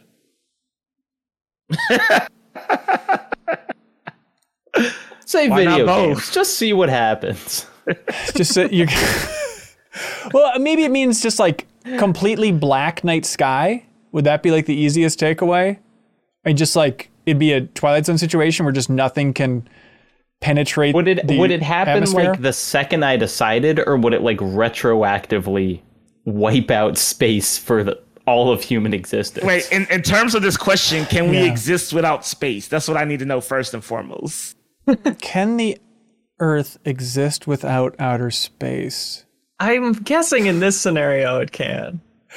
Yeah. I'm gonna choose my existence over video games. I mean, I'll be a very sad human, but I guess, or maybe not. Maybe since I've already experienced them, what joy could I find in the world without them? Oh man. Well, Like if we didn't have space, I'm willing to wager that humans would, even if Earth existed, I don't think we would have ever figured out video games.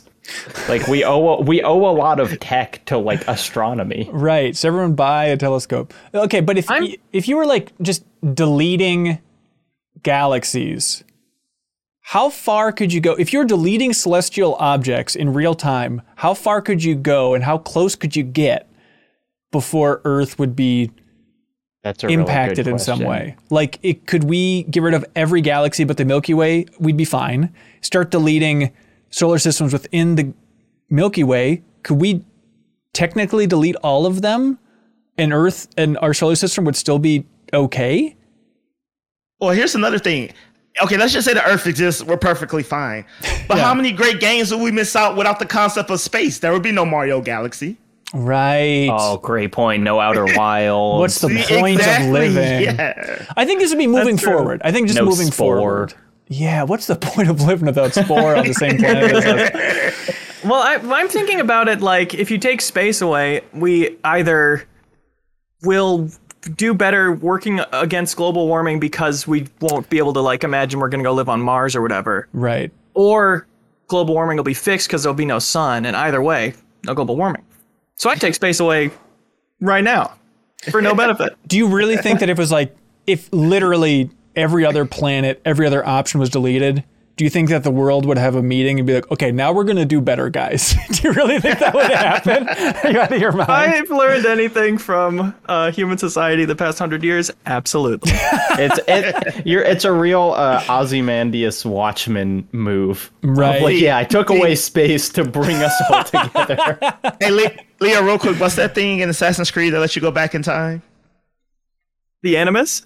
See, this is what we're going to do. Space is going to go away. We're going to go into Animus. We're going to do this new Assassin's Creed game. We're going to be like, Jesus, fix this. Right. That's the Yes. plot. There we Right. are. There it is.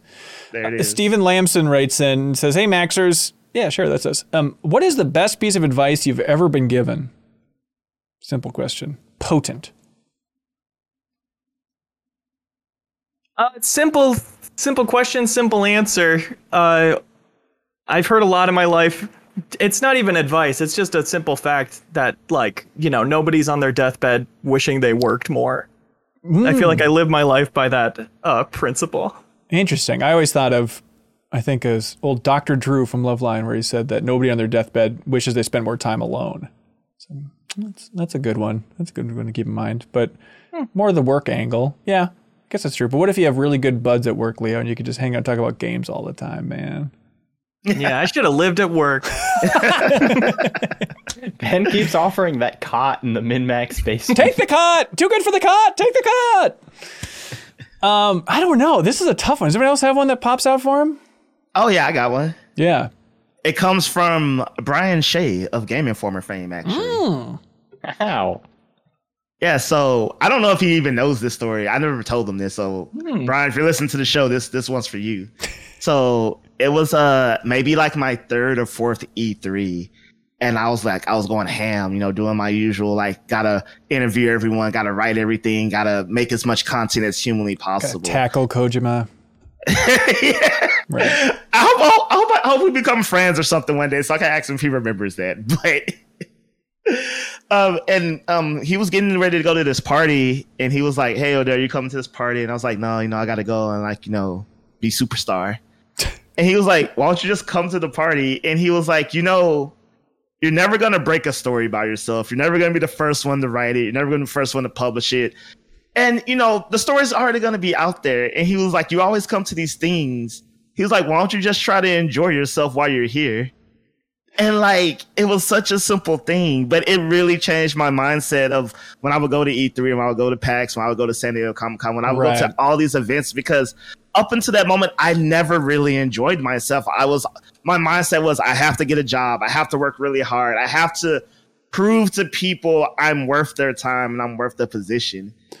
And then, he had a point, working myself to death at these events wasn't going to do me no good. And that moment forward, every show I went to, I always made a personal effort to enjoy just being there, because a lot of people may never ever go there. So if I was blessed to always be at these events, I had to make a effort to myself to congratulate myself for being there and just kind of just enjoy existing in those. And I think that really helped me a lot at that point. Yeah, going to a party and actually mingling with new people and making new connections is way more valuable to your career than, I don't know, putting up a preview for Swarm. I'm trying to think of some old game, right? It's just it's incomparable. No one's really going to remember that, It's always that lesson of what stands out in retrospect, what's going to stand the test of time, and putting up some, no offense, Odell, some boring preview for some game. That's not going to impact anybody's life in a meaningful, lasting way,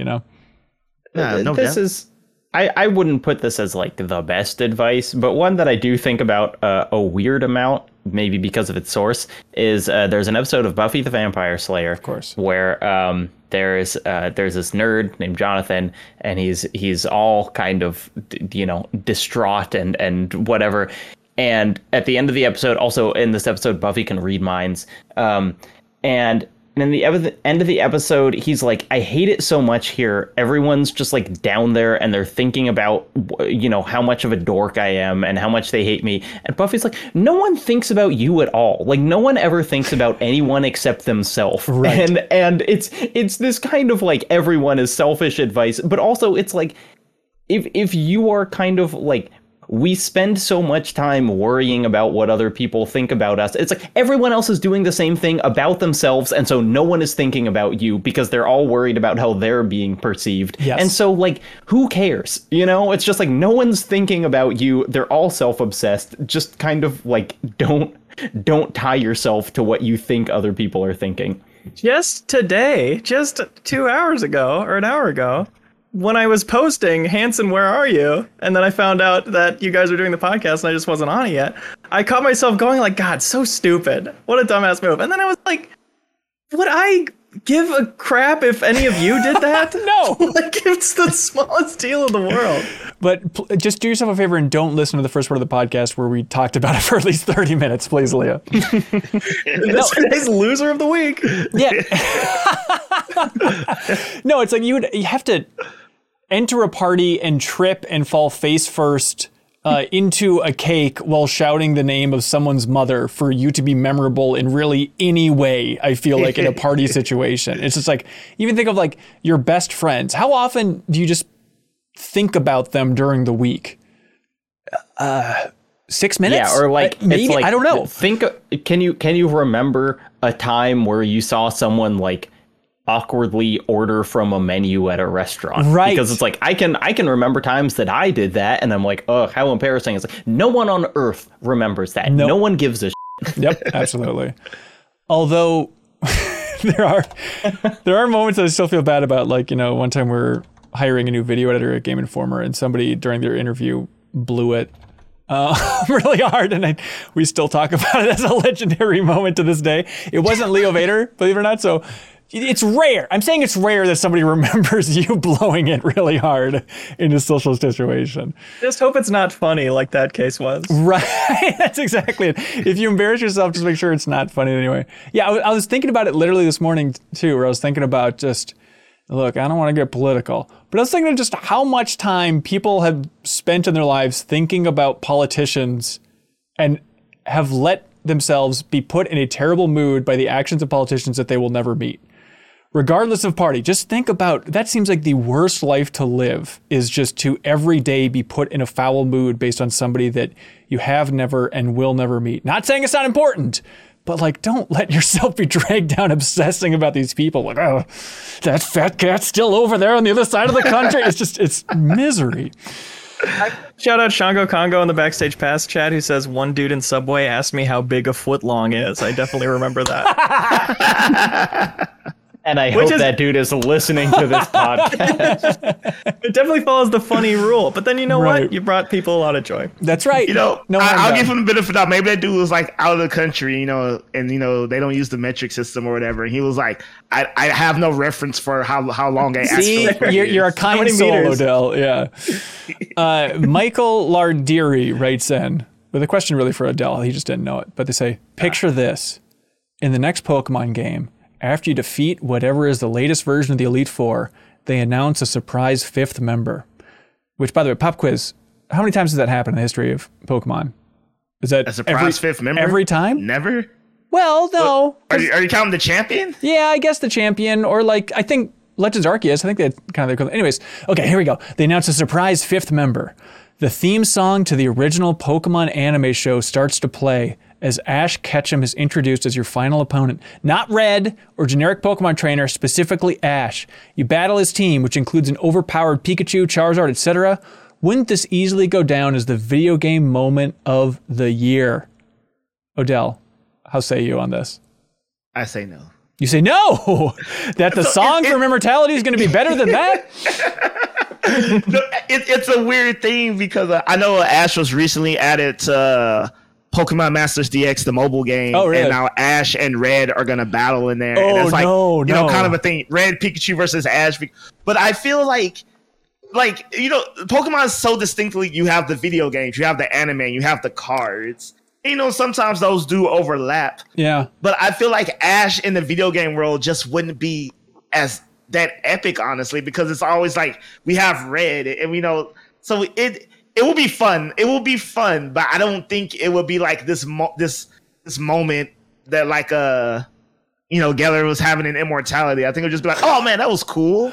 I think it'd be interesting just academically of like, seeing the Pokemon Company embrace and kind of combine those worlds again. Because definitely in that N64 era, it was like, Pokemon's Pokemon. I don't know, the anime, the games, they're all the same. Let's jumble them together. We're going to make a new game in N64. It's basically going to include elements from the show. Professor Oak will be in Pokemon Snap, all that fun stuff. The Oak from the show specifically. But I feel like they've tried to, and Game Freak specifically has tried to be like, we are not the anime, though that's a separate entity for so long. So if they slammed them back together, that'd be a really interesting move. What if he was like old and bitter?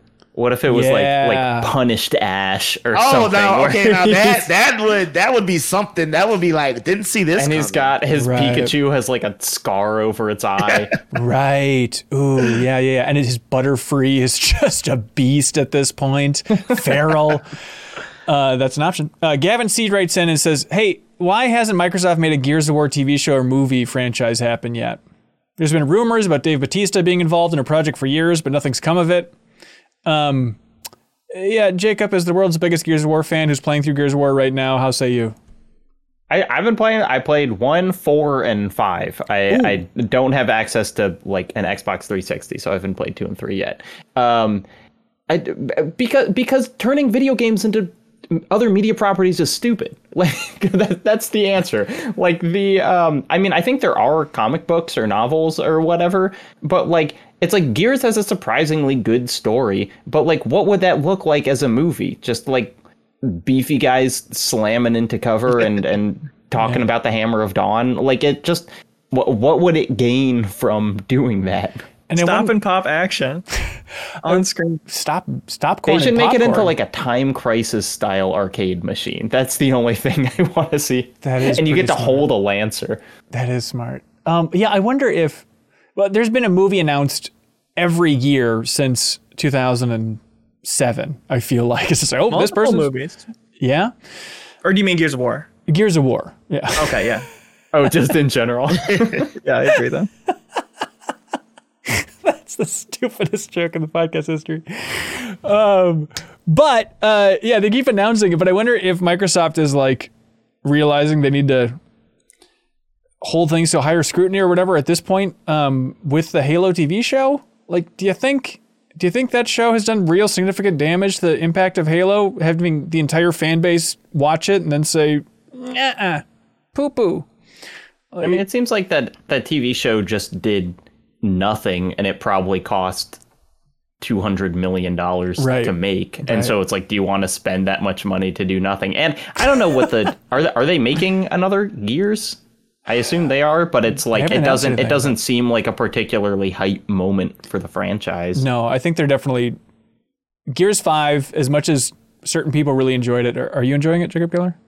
I'm not super far into it, but it is absolutely my favorite of the ones that I've played so far. It feels like it's time for them to shake it up in some way. I don't know exactly what that would be. If it's probably just going to be the living game version of Gears or something, you know, the Halo Infinite model, but also Halo Infinite's kind of kicked their ass in terms of development to such a big degree. Maybe Microsoft would be shy, but it definitely feels like Gears 5 was them trying something a little bit different, and it didn't really make much of an impact, as solid as it was. Yeah. You know, if I remember in my college days and like, you know, entry writing classes, the ones that I did take, I was, you know, the question always is, who is this for? Mm-hmm. And I always feel like when I watch these game TV shows, I'm always like, this doesn't seem like it's for people who played the game and are a fan of the franchise. Then at that point, who is this for then? Who is this being made for? Right. And I feel like a lot of TV shows don't have an answer to that question, the gamer ones specifically. Yeah, I hear you. Nicholas West writes in and says, as much as I enjoyed the visual interface for Immortality, I sometimes found myself making selections at random, just trying to brute force my way into a new clip. So my question is, when's the last time you resorted to brute force in a game to ensure you made progress? Playing brute force on the original Xbox. I did do the same thing in Immortality, just for just the record. Clicking as fast as you could. That's reminding me of Return of the Obra Dinn, which I regretfully did brute force at some point, but not for the final one.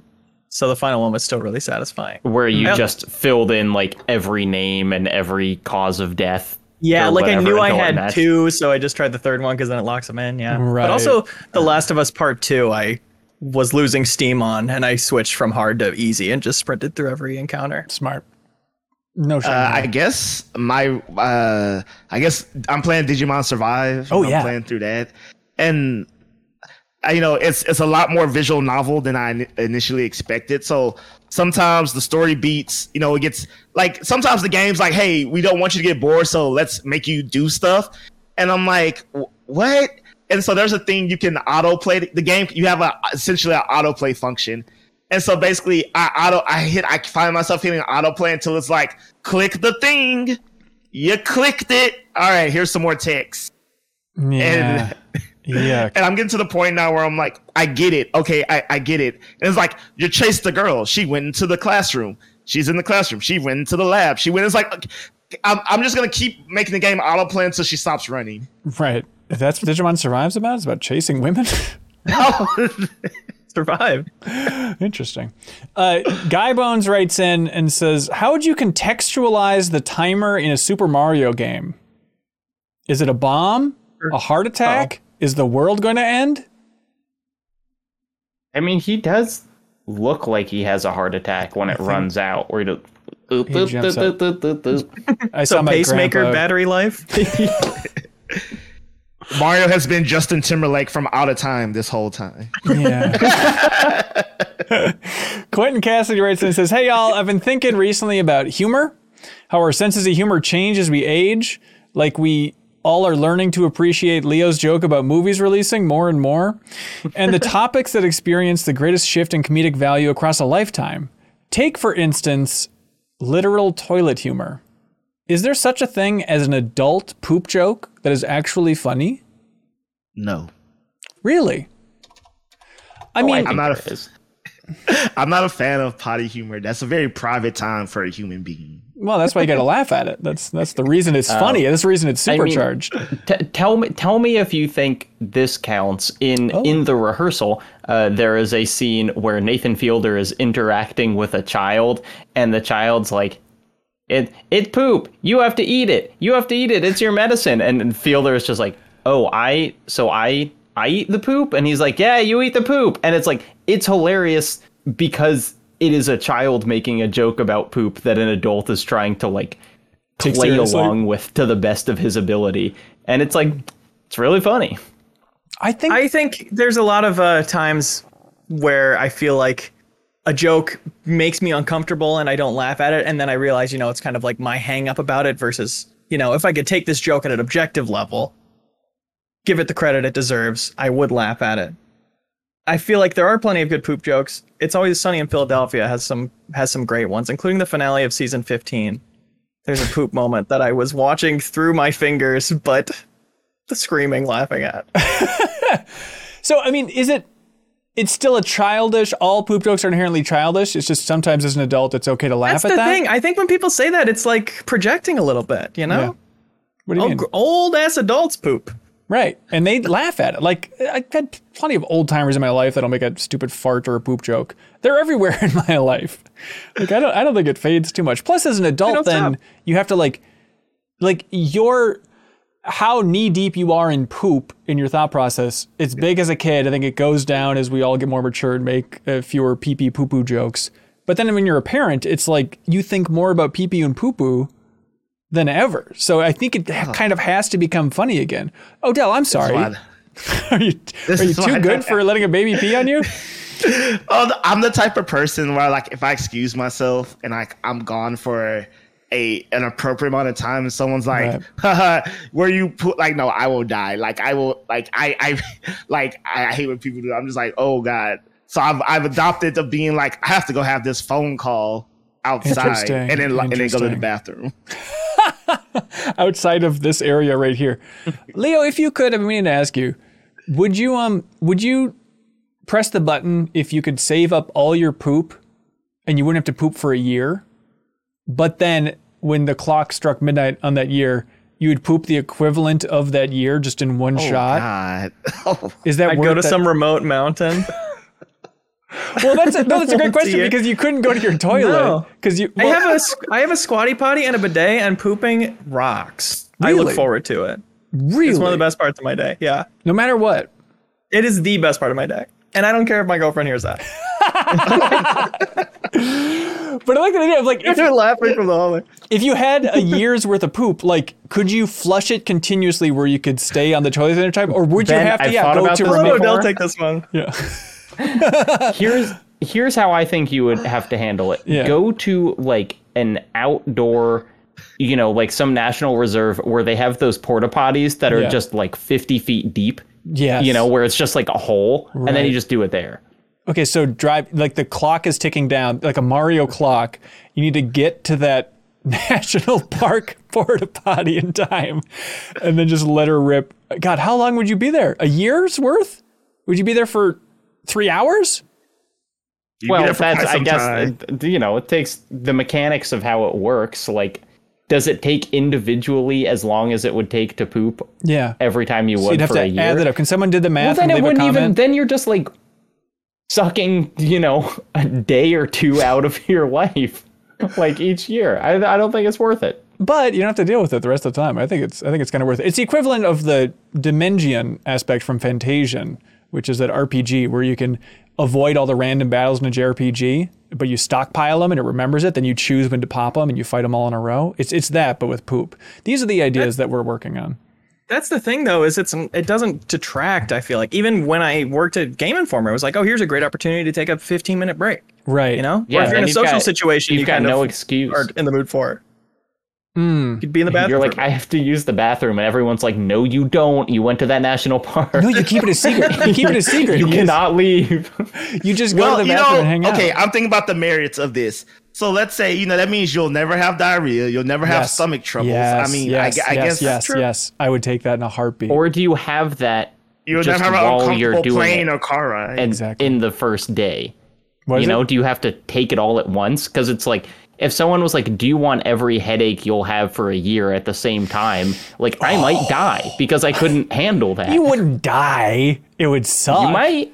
I do like that idea. Yeah. What could you stockpile in a year, and what would you choose to stockpile versus not? During COVID, I thought about stockpiling sleep a lot. Like while just in like 2020, when there would just be like weeks where I felt like I wouldn't do anything or see anyone. Yeah. It'd be like, imagine if I could just sleep this whole time, and then when the world opens up again, I could like not have to sleep and I could just like do stuff. Did you try it? Is that true?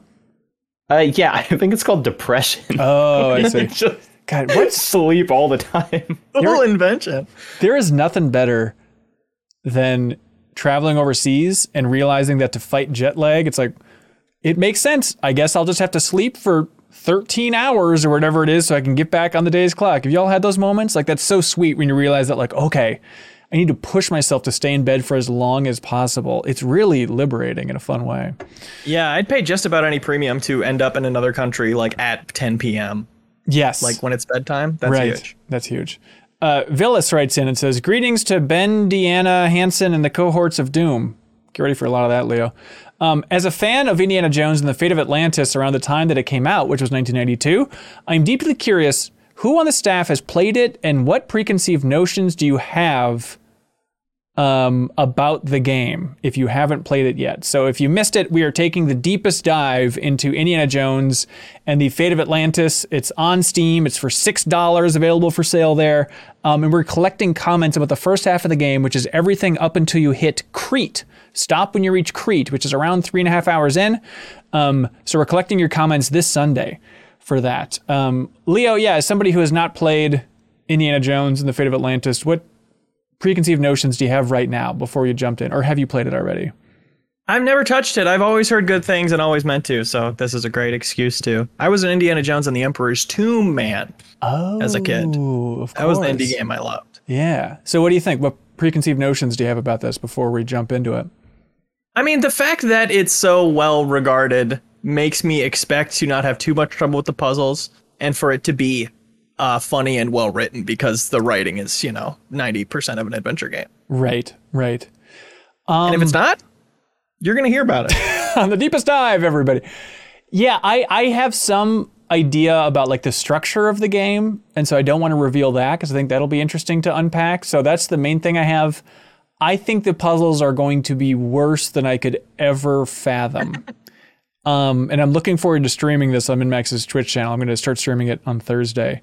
And so I just am praying that the puzzles are like, oh, you got to, put the tape on the cat or whatever the classic example is of a bad adventure game puzzle. And that it's less like navigate this maze with a 16-part walkthrough. Like, that's what I'm dreading. I hope it's just kind of obscure but easy to explain solutions to puzzles. I've been replaying Escape from Monkey Island, which I enjoyed a lot as a kid, and I think I used a walkthrough for everything, and I'm still having to resort to it a little bit now. Yeah. And I remembered there's this prosthetic shop, and you can go, and this guy will tell you a story, and you'll suggest names, and 3 different configurations of names. Wendy runs off with Jed or whatever. Will give you a different prosthetic limb, a prosthetic stomach, a prosthetic ass, like a bunch of weird stuff.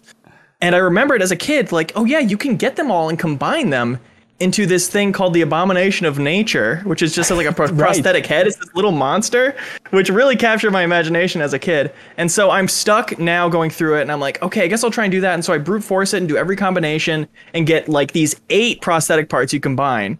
And then I do it, and I get the Abomination of Nature. And then I'm like, wait, what do you do with this? And I look it up, and then it's like, you can make this thing that's useless if you want. It's a fun Easter egg. God, my main memory of that game, I enjoyed it too. I feel like after Ron Gilbert left, there's a bunch of adventure game snobs who are like, oh, Monkey Island's no good then. But it's like, I don't know. I played those other games. They seem good. But I remember there was a puzzle in the swamp on a raft where it's like time travel with yourself and you have to like pass things to the past. Have you done that part already? Yeah, that part's really cool. Is it as good as I remember it?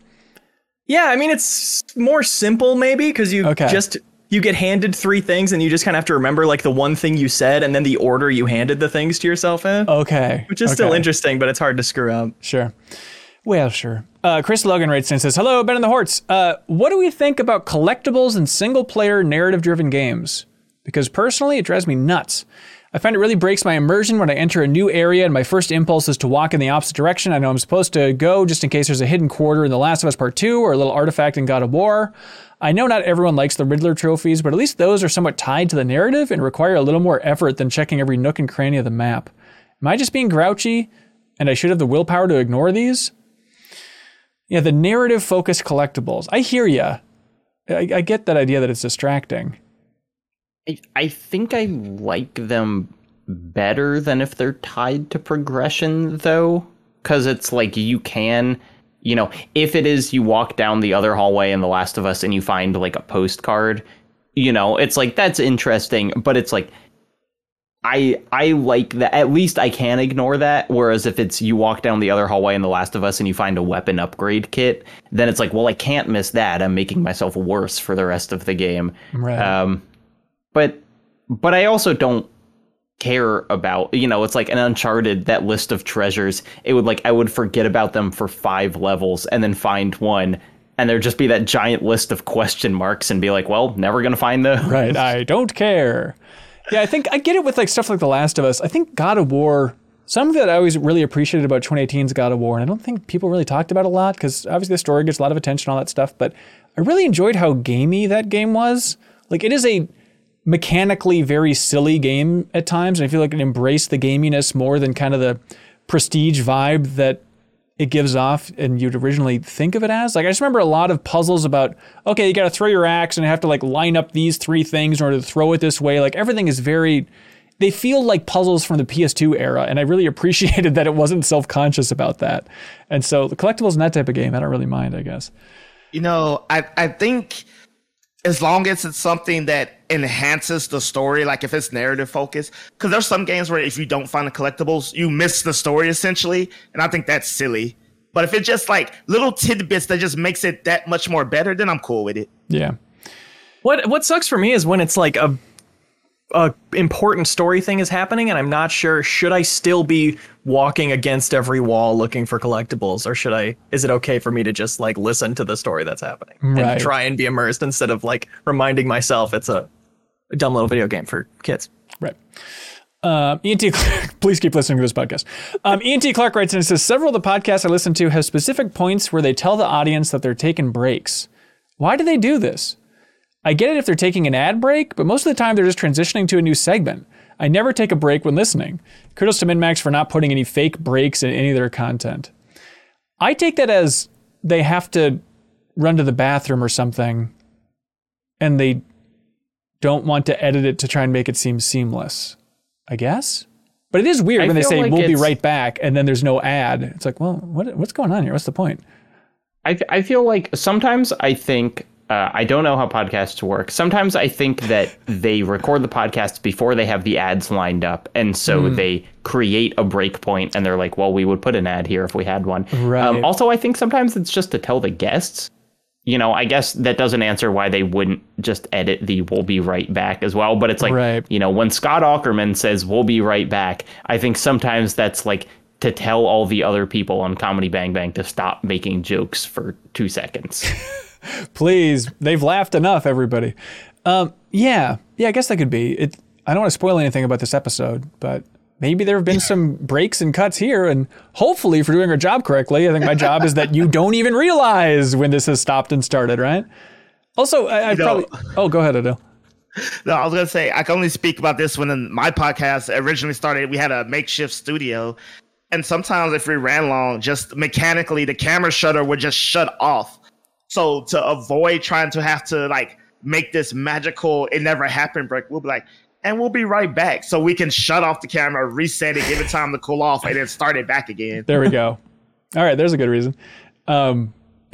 Classic faux pas. I think I've probably railed about this in the past, but if you are recording a podcast and you lose that episode of the podcast through some technical hiccup, do not talk about it on the next episode you recorded. This is some rookie podcast maneuvering, Jacob Geller. It drives me insane because maybe it's just the podcast producer in me gets more stressed out than the average person, but I hate that idea of when they started a podcast and be like, technically, this is the second time we've had this discussion because the last one was deleted accidentally. It's like, why are you telling them? Just shut up. You're making your content feel worse and that it's like a chore to listen to if we know that this is a half-hearted second attempt at something that was better the first time when we could just stay in the dark. Ignorance is bliss, everybody. Stop it.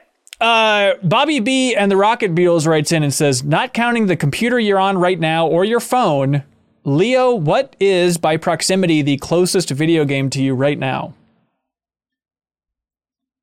He's looking around the room, ladies and gentlemen. Do I have... Oh, I give me a second. Okay. He's getting up. He looks to be manufacturing a video game and maybe bringing it back to the camera. Persona 4 Golden for Vita. I love it. It's because I have, like cabinets in here of old video game stuff. And this is the only... I just have left this in there forever. And you know what? Oh, it's empty. Empty. It's in the Vita. Fake ass gamer. Jacob, were you checking yours? No, I don't think I have any in this room at all. They're all of mine are downstairs. And also I only have 5 physical games in this house. I guess I have my CD thing with all my PS3 games, but I haven't bought physical games in a while. Yeah, I guess my answer is I bought... I don't know. It's harder. I have to go to a store. Yeah. I bought a Snoopy, a Peanuts Game & Watch from 1982. That was my big investment. It's an investment, everybody. But I haven't opened it yet. So technically that's the one close to me because I keep telling myself, I'm going to do something when I open that. Maybe I'll make a video about it, but that might be too niche of a product. Oculus Quest. There you go. Okay. Resident Evil 4 VR on the Oculus Quest. Well, the downloads, I don't know if that counts, unless there's a physical version of that, yeah. Odell, you got anything good? What's the nearest one to you think? It's funny when y'all ask this. On my desk now is my unopened Majora's Mask 3DS with Majora's Mask. So I guess Majora's Mask. I guess that counts. Yeah, that's an interesting one. Collector Emitter writes in, great name. They say, hey, man, Max, I got a game for you. Let's just say this is for Jacob Geller in particular. It's called Miyazaki or Miyazaki. Is the character from a Studio Ghibli movie or from a FromSoft game? Odell, did you want to compete as well? Sure, why not? Okay, great. Hang on, did you just say that you don't like FromSoftware games?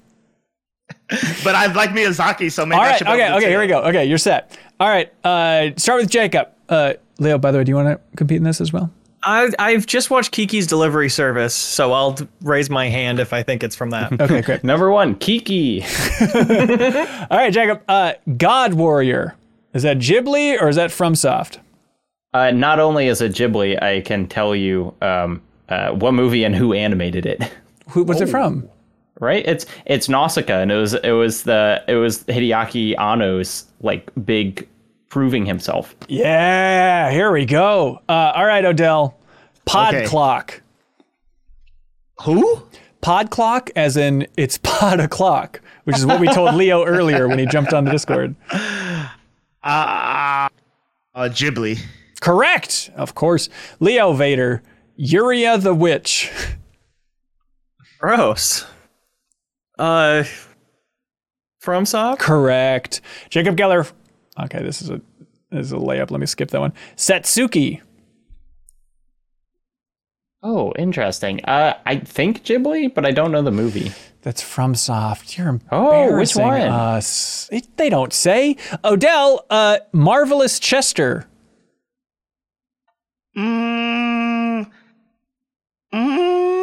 FromSoft? Correct. And Leo Vader, bring it home. Chancellor Wellonger. Ghibli. That's a FromSoft joint. Please show it its respect. No. All right, that's it. Thanks so much, everybody, for submitting great questions over there on Patreon. But which is our favorite? Number one. What do you think? Leo, you have the twinkle in your eye like you have a thought. I like the advice. I like advice. That's advice. I like video games or outer space. Yeah, that's good.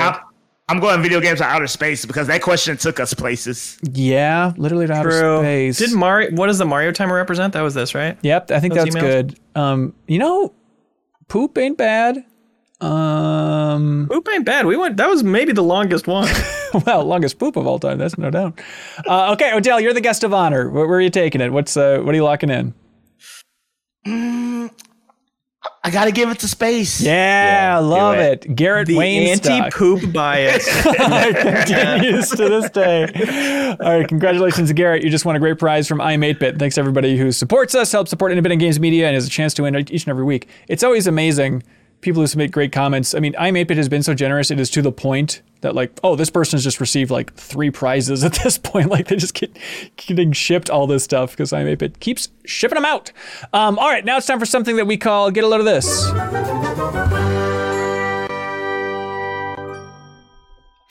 All right, little factoid. Odell, sorry, I forgot to remind you about it. So no big deal if you don't have one. Leo, I will find one. Okay, Leo, you got one for us? Yes. Get a load of this. The Wisdom of Star Wars. A thrift store find from my sister for my birthday. Is it episode 1 themed? It is from 1999, pre-episode 1, I believe, because there's Wow. no episode 1 quotes in here. Okay. It's a 365-day calendar of quotes from the franchise, which at that point, I feel like barely had 365 lines in it. Friday, March 5th, 1999. Han, sorry about the mess. and you can tell they ran out because by the end it's all alien quotes. There's R2-D2 going beep boop weep and stuff, and then the last one is just a Tusken Raider saying arg. That's December 31st. Sound of credits. Oh my god. That's Rito, unbelievable. Kuna Tuta solo? That's good. Are kids, I think kids are still into the page a day calendar things. Like that was a real highlight of my childhood, I feel like, is having a Garfield You were one into and- that. Oh, I was into it. Very I like into it. I like the comic strip ones. You Yeah. got like a Foxtrot page a day calendar. Yep. Far Side. I mean, that was probably my first big exposure to Far Side, was like a page a day calendar, I think. 'Cause I don't know if it was in the newspaper. But I would read ahead. yeah. Oh, I would just you read little all the comics. stinker. I'm traveling through time. Hey, get a load of this, everybody. There's a little YouTube clip from a panel from a while ago where it's James Cameron talking to Steven Spielberg. And apparently Spielberg was trying to get James Cameron to direct an episode of Amazing Stories way back in the day. And James Cameron very smartly was like, the way he put it is like, I was trying to light my own flame and I didn't want to be next to your torch there, Spielberg. But I guess they were talking in the 80s and James Cameron told Spielberg that he was directing Aliens, the sequel to Alien. And in this clip, Spielberg's like, yeah, by the way, thank you for not going with my suggested idea on that one, which was apparently Spielberg suggested James Cameron that the sequel to Aliens should be a twist on Alien. So in the sequel, the alien, the little xenomorph, is just a misunderstood little guy, and all the humans are chasing it down. And so, thank you, James Cameron, for not following Love through on it. Jacob, you got one? Get a load of this. One of my favorite shows on Netflix is a show called Tuca and Birdie, an animated show that I believed only received 1 season. And it did receive only 1 season from Netflix, but I found out just a couple weeks ago that there are 2 more seasons on HBO Max that you can watch. At that. I had no idea. I totally thought this was a show canceled after 1 season, and it's really, really good. And it has Ali Wong and Tiffany Haddish and Jeremy Yun and like super good voice cast. It's a great show. And there are 3 seasons, not just 1. That's a good moment. What's it called again? Tuca and Birdie. Jacob, you clearly do not watch Adult Swim. Oh, do they advertise No, I that a lot? don't. But I watch these. Odell, did you find something?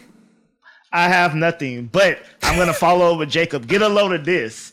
I thought Primal second season was not out yet, but apparently I also was not watching Adult Swim. And Primal second season is like season finales like this week. And I was like, how did I miss all these episodes? That's the Jendi Tarkovsky show, right? Yeah, the guy who made Samurai Jack. Is it good? Yeah, it's super good. Also, I didn't even know this was like season 2. Like when season 1 ended, I just thought like the show was on break. But no, we're just in the middle of season 2. Well, there we go. It's also still super good. Oh, Go watch it. From the Discord, DJ Tommy posted a tweet from a Twitter account called Luigi. Oh, no. It's from Merritt K, who just tweeted out, children born during the year of Luigi are starting the 4th grade this month. Just so we all are aware of what's happening with time. All right. Thank you so much, everybody. Odell, thanks for being here, sir. Thank you for having me. Absolutely. What would you like to plug if you could point people one direction? Oh, yeah. So I have a new Nintendo focused podcast I'm on. It's called the Toadstool Boardroom. You can find it at Twitter at Toadstool BR. We have new episodes that drop every Thursday with the latest and greatest Nintendo news, deep dives, interesting thought pieces. So go check that out anywhere podcasts are found. Yeah, you got it. And I'm on YouTube. Yeah. Sweet. And you can follow me, Odell Harmon Jr., Twitter. Yeah. Awesome. There's going to be links below for all this fun stuff, including the get a load of this stuff. Let's see. Coming up at MinMax here, we have obviously the deepest dive on Indiana Jones. We'll be talking about the game. I'm excited for people that unlock the bonus podcast feed where they can just listen to us talk about Indiana Jones and the Fate of Atlantis, because it'll feel like, hopefully, if we're doing it right and we're not just complaining about puzzles the entire time, it'll feel like we're discussing like an untold Indiana Jones adventure, you know? So I'm excited to play the game. I wish that I could be listening to somebody else's podcast conversation about the game. Does that make sense? We're doing our own archaeology, if you think about it. I know. Isn't that fun? So thanks for supporting the Deepest Dive format, everybody. Hope you enjoy that one. You can play along with us and submit your comments and thoughts, and we'll share it on there. Also, we don't talk about it much, but there's a thing called the Wall of Heroes, where we have an image rotating on every MinMax video throughout the month. And if you join us at the $100 tier on Patreon, you can put any image you want in that. Yep, Leo, you're looking around the right way. But trying to. Which direction is it? It's towards the door. Yeah, that's perfect.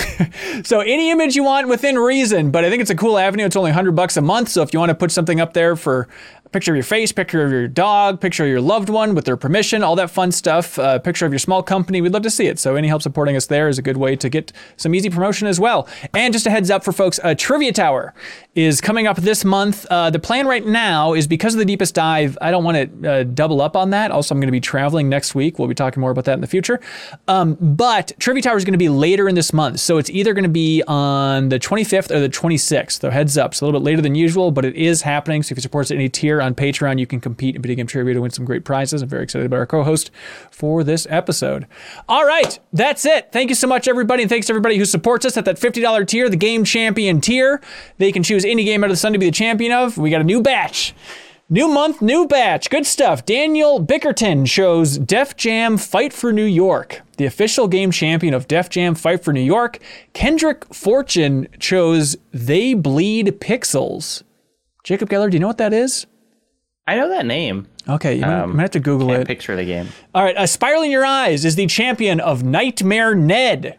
Don't forget it. Nightmare Ned, Spiral in Your Eyes. Divorced Cougar, Mike M. chose Clubhouse Games on the DS. They are officially the champion of Clubhouse Games on the DS. Thanks, everybody, for choosing a game. Didn't we already have a champion for that, or is that the same person? It's the same person. I think they re-upped it every month. Or maybe they went on the DS and this is a different version versus the Switch version of Clubhouse Games. I'm not sure exactly what Divorced Cougar strategy there is.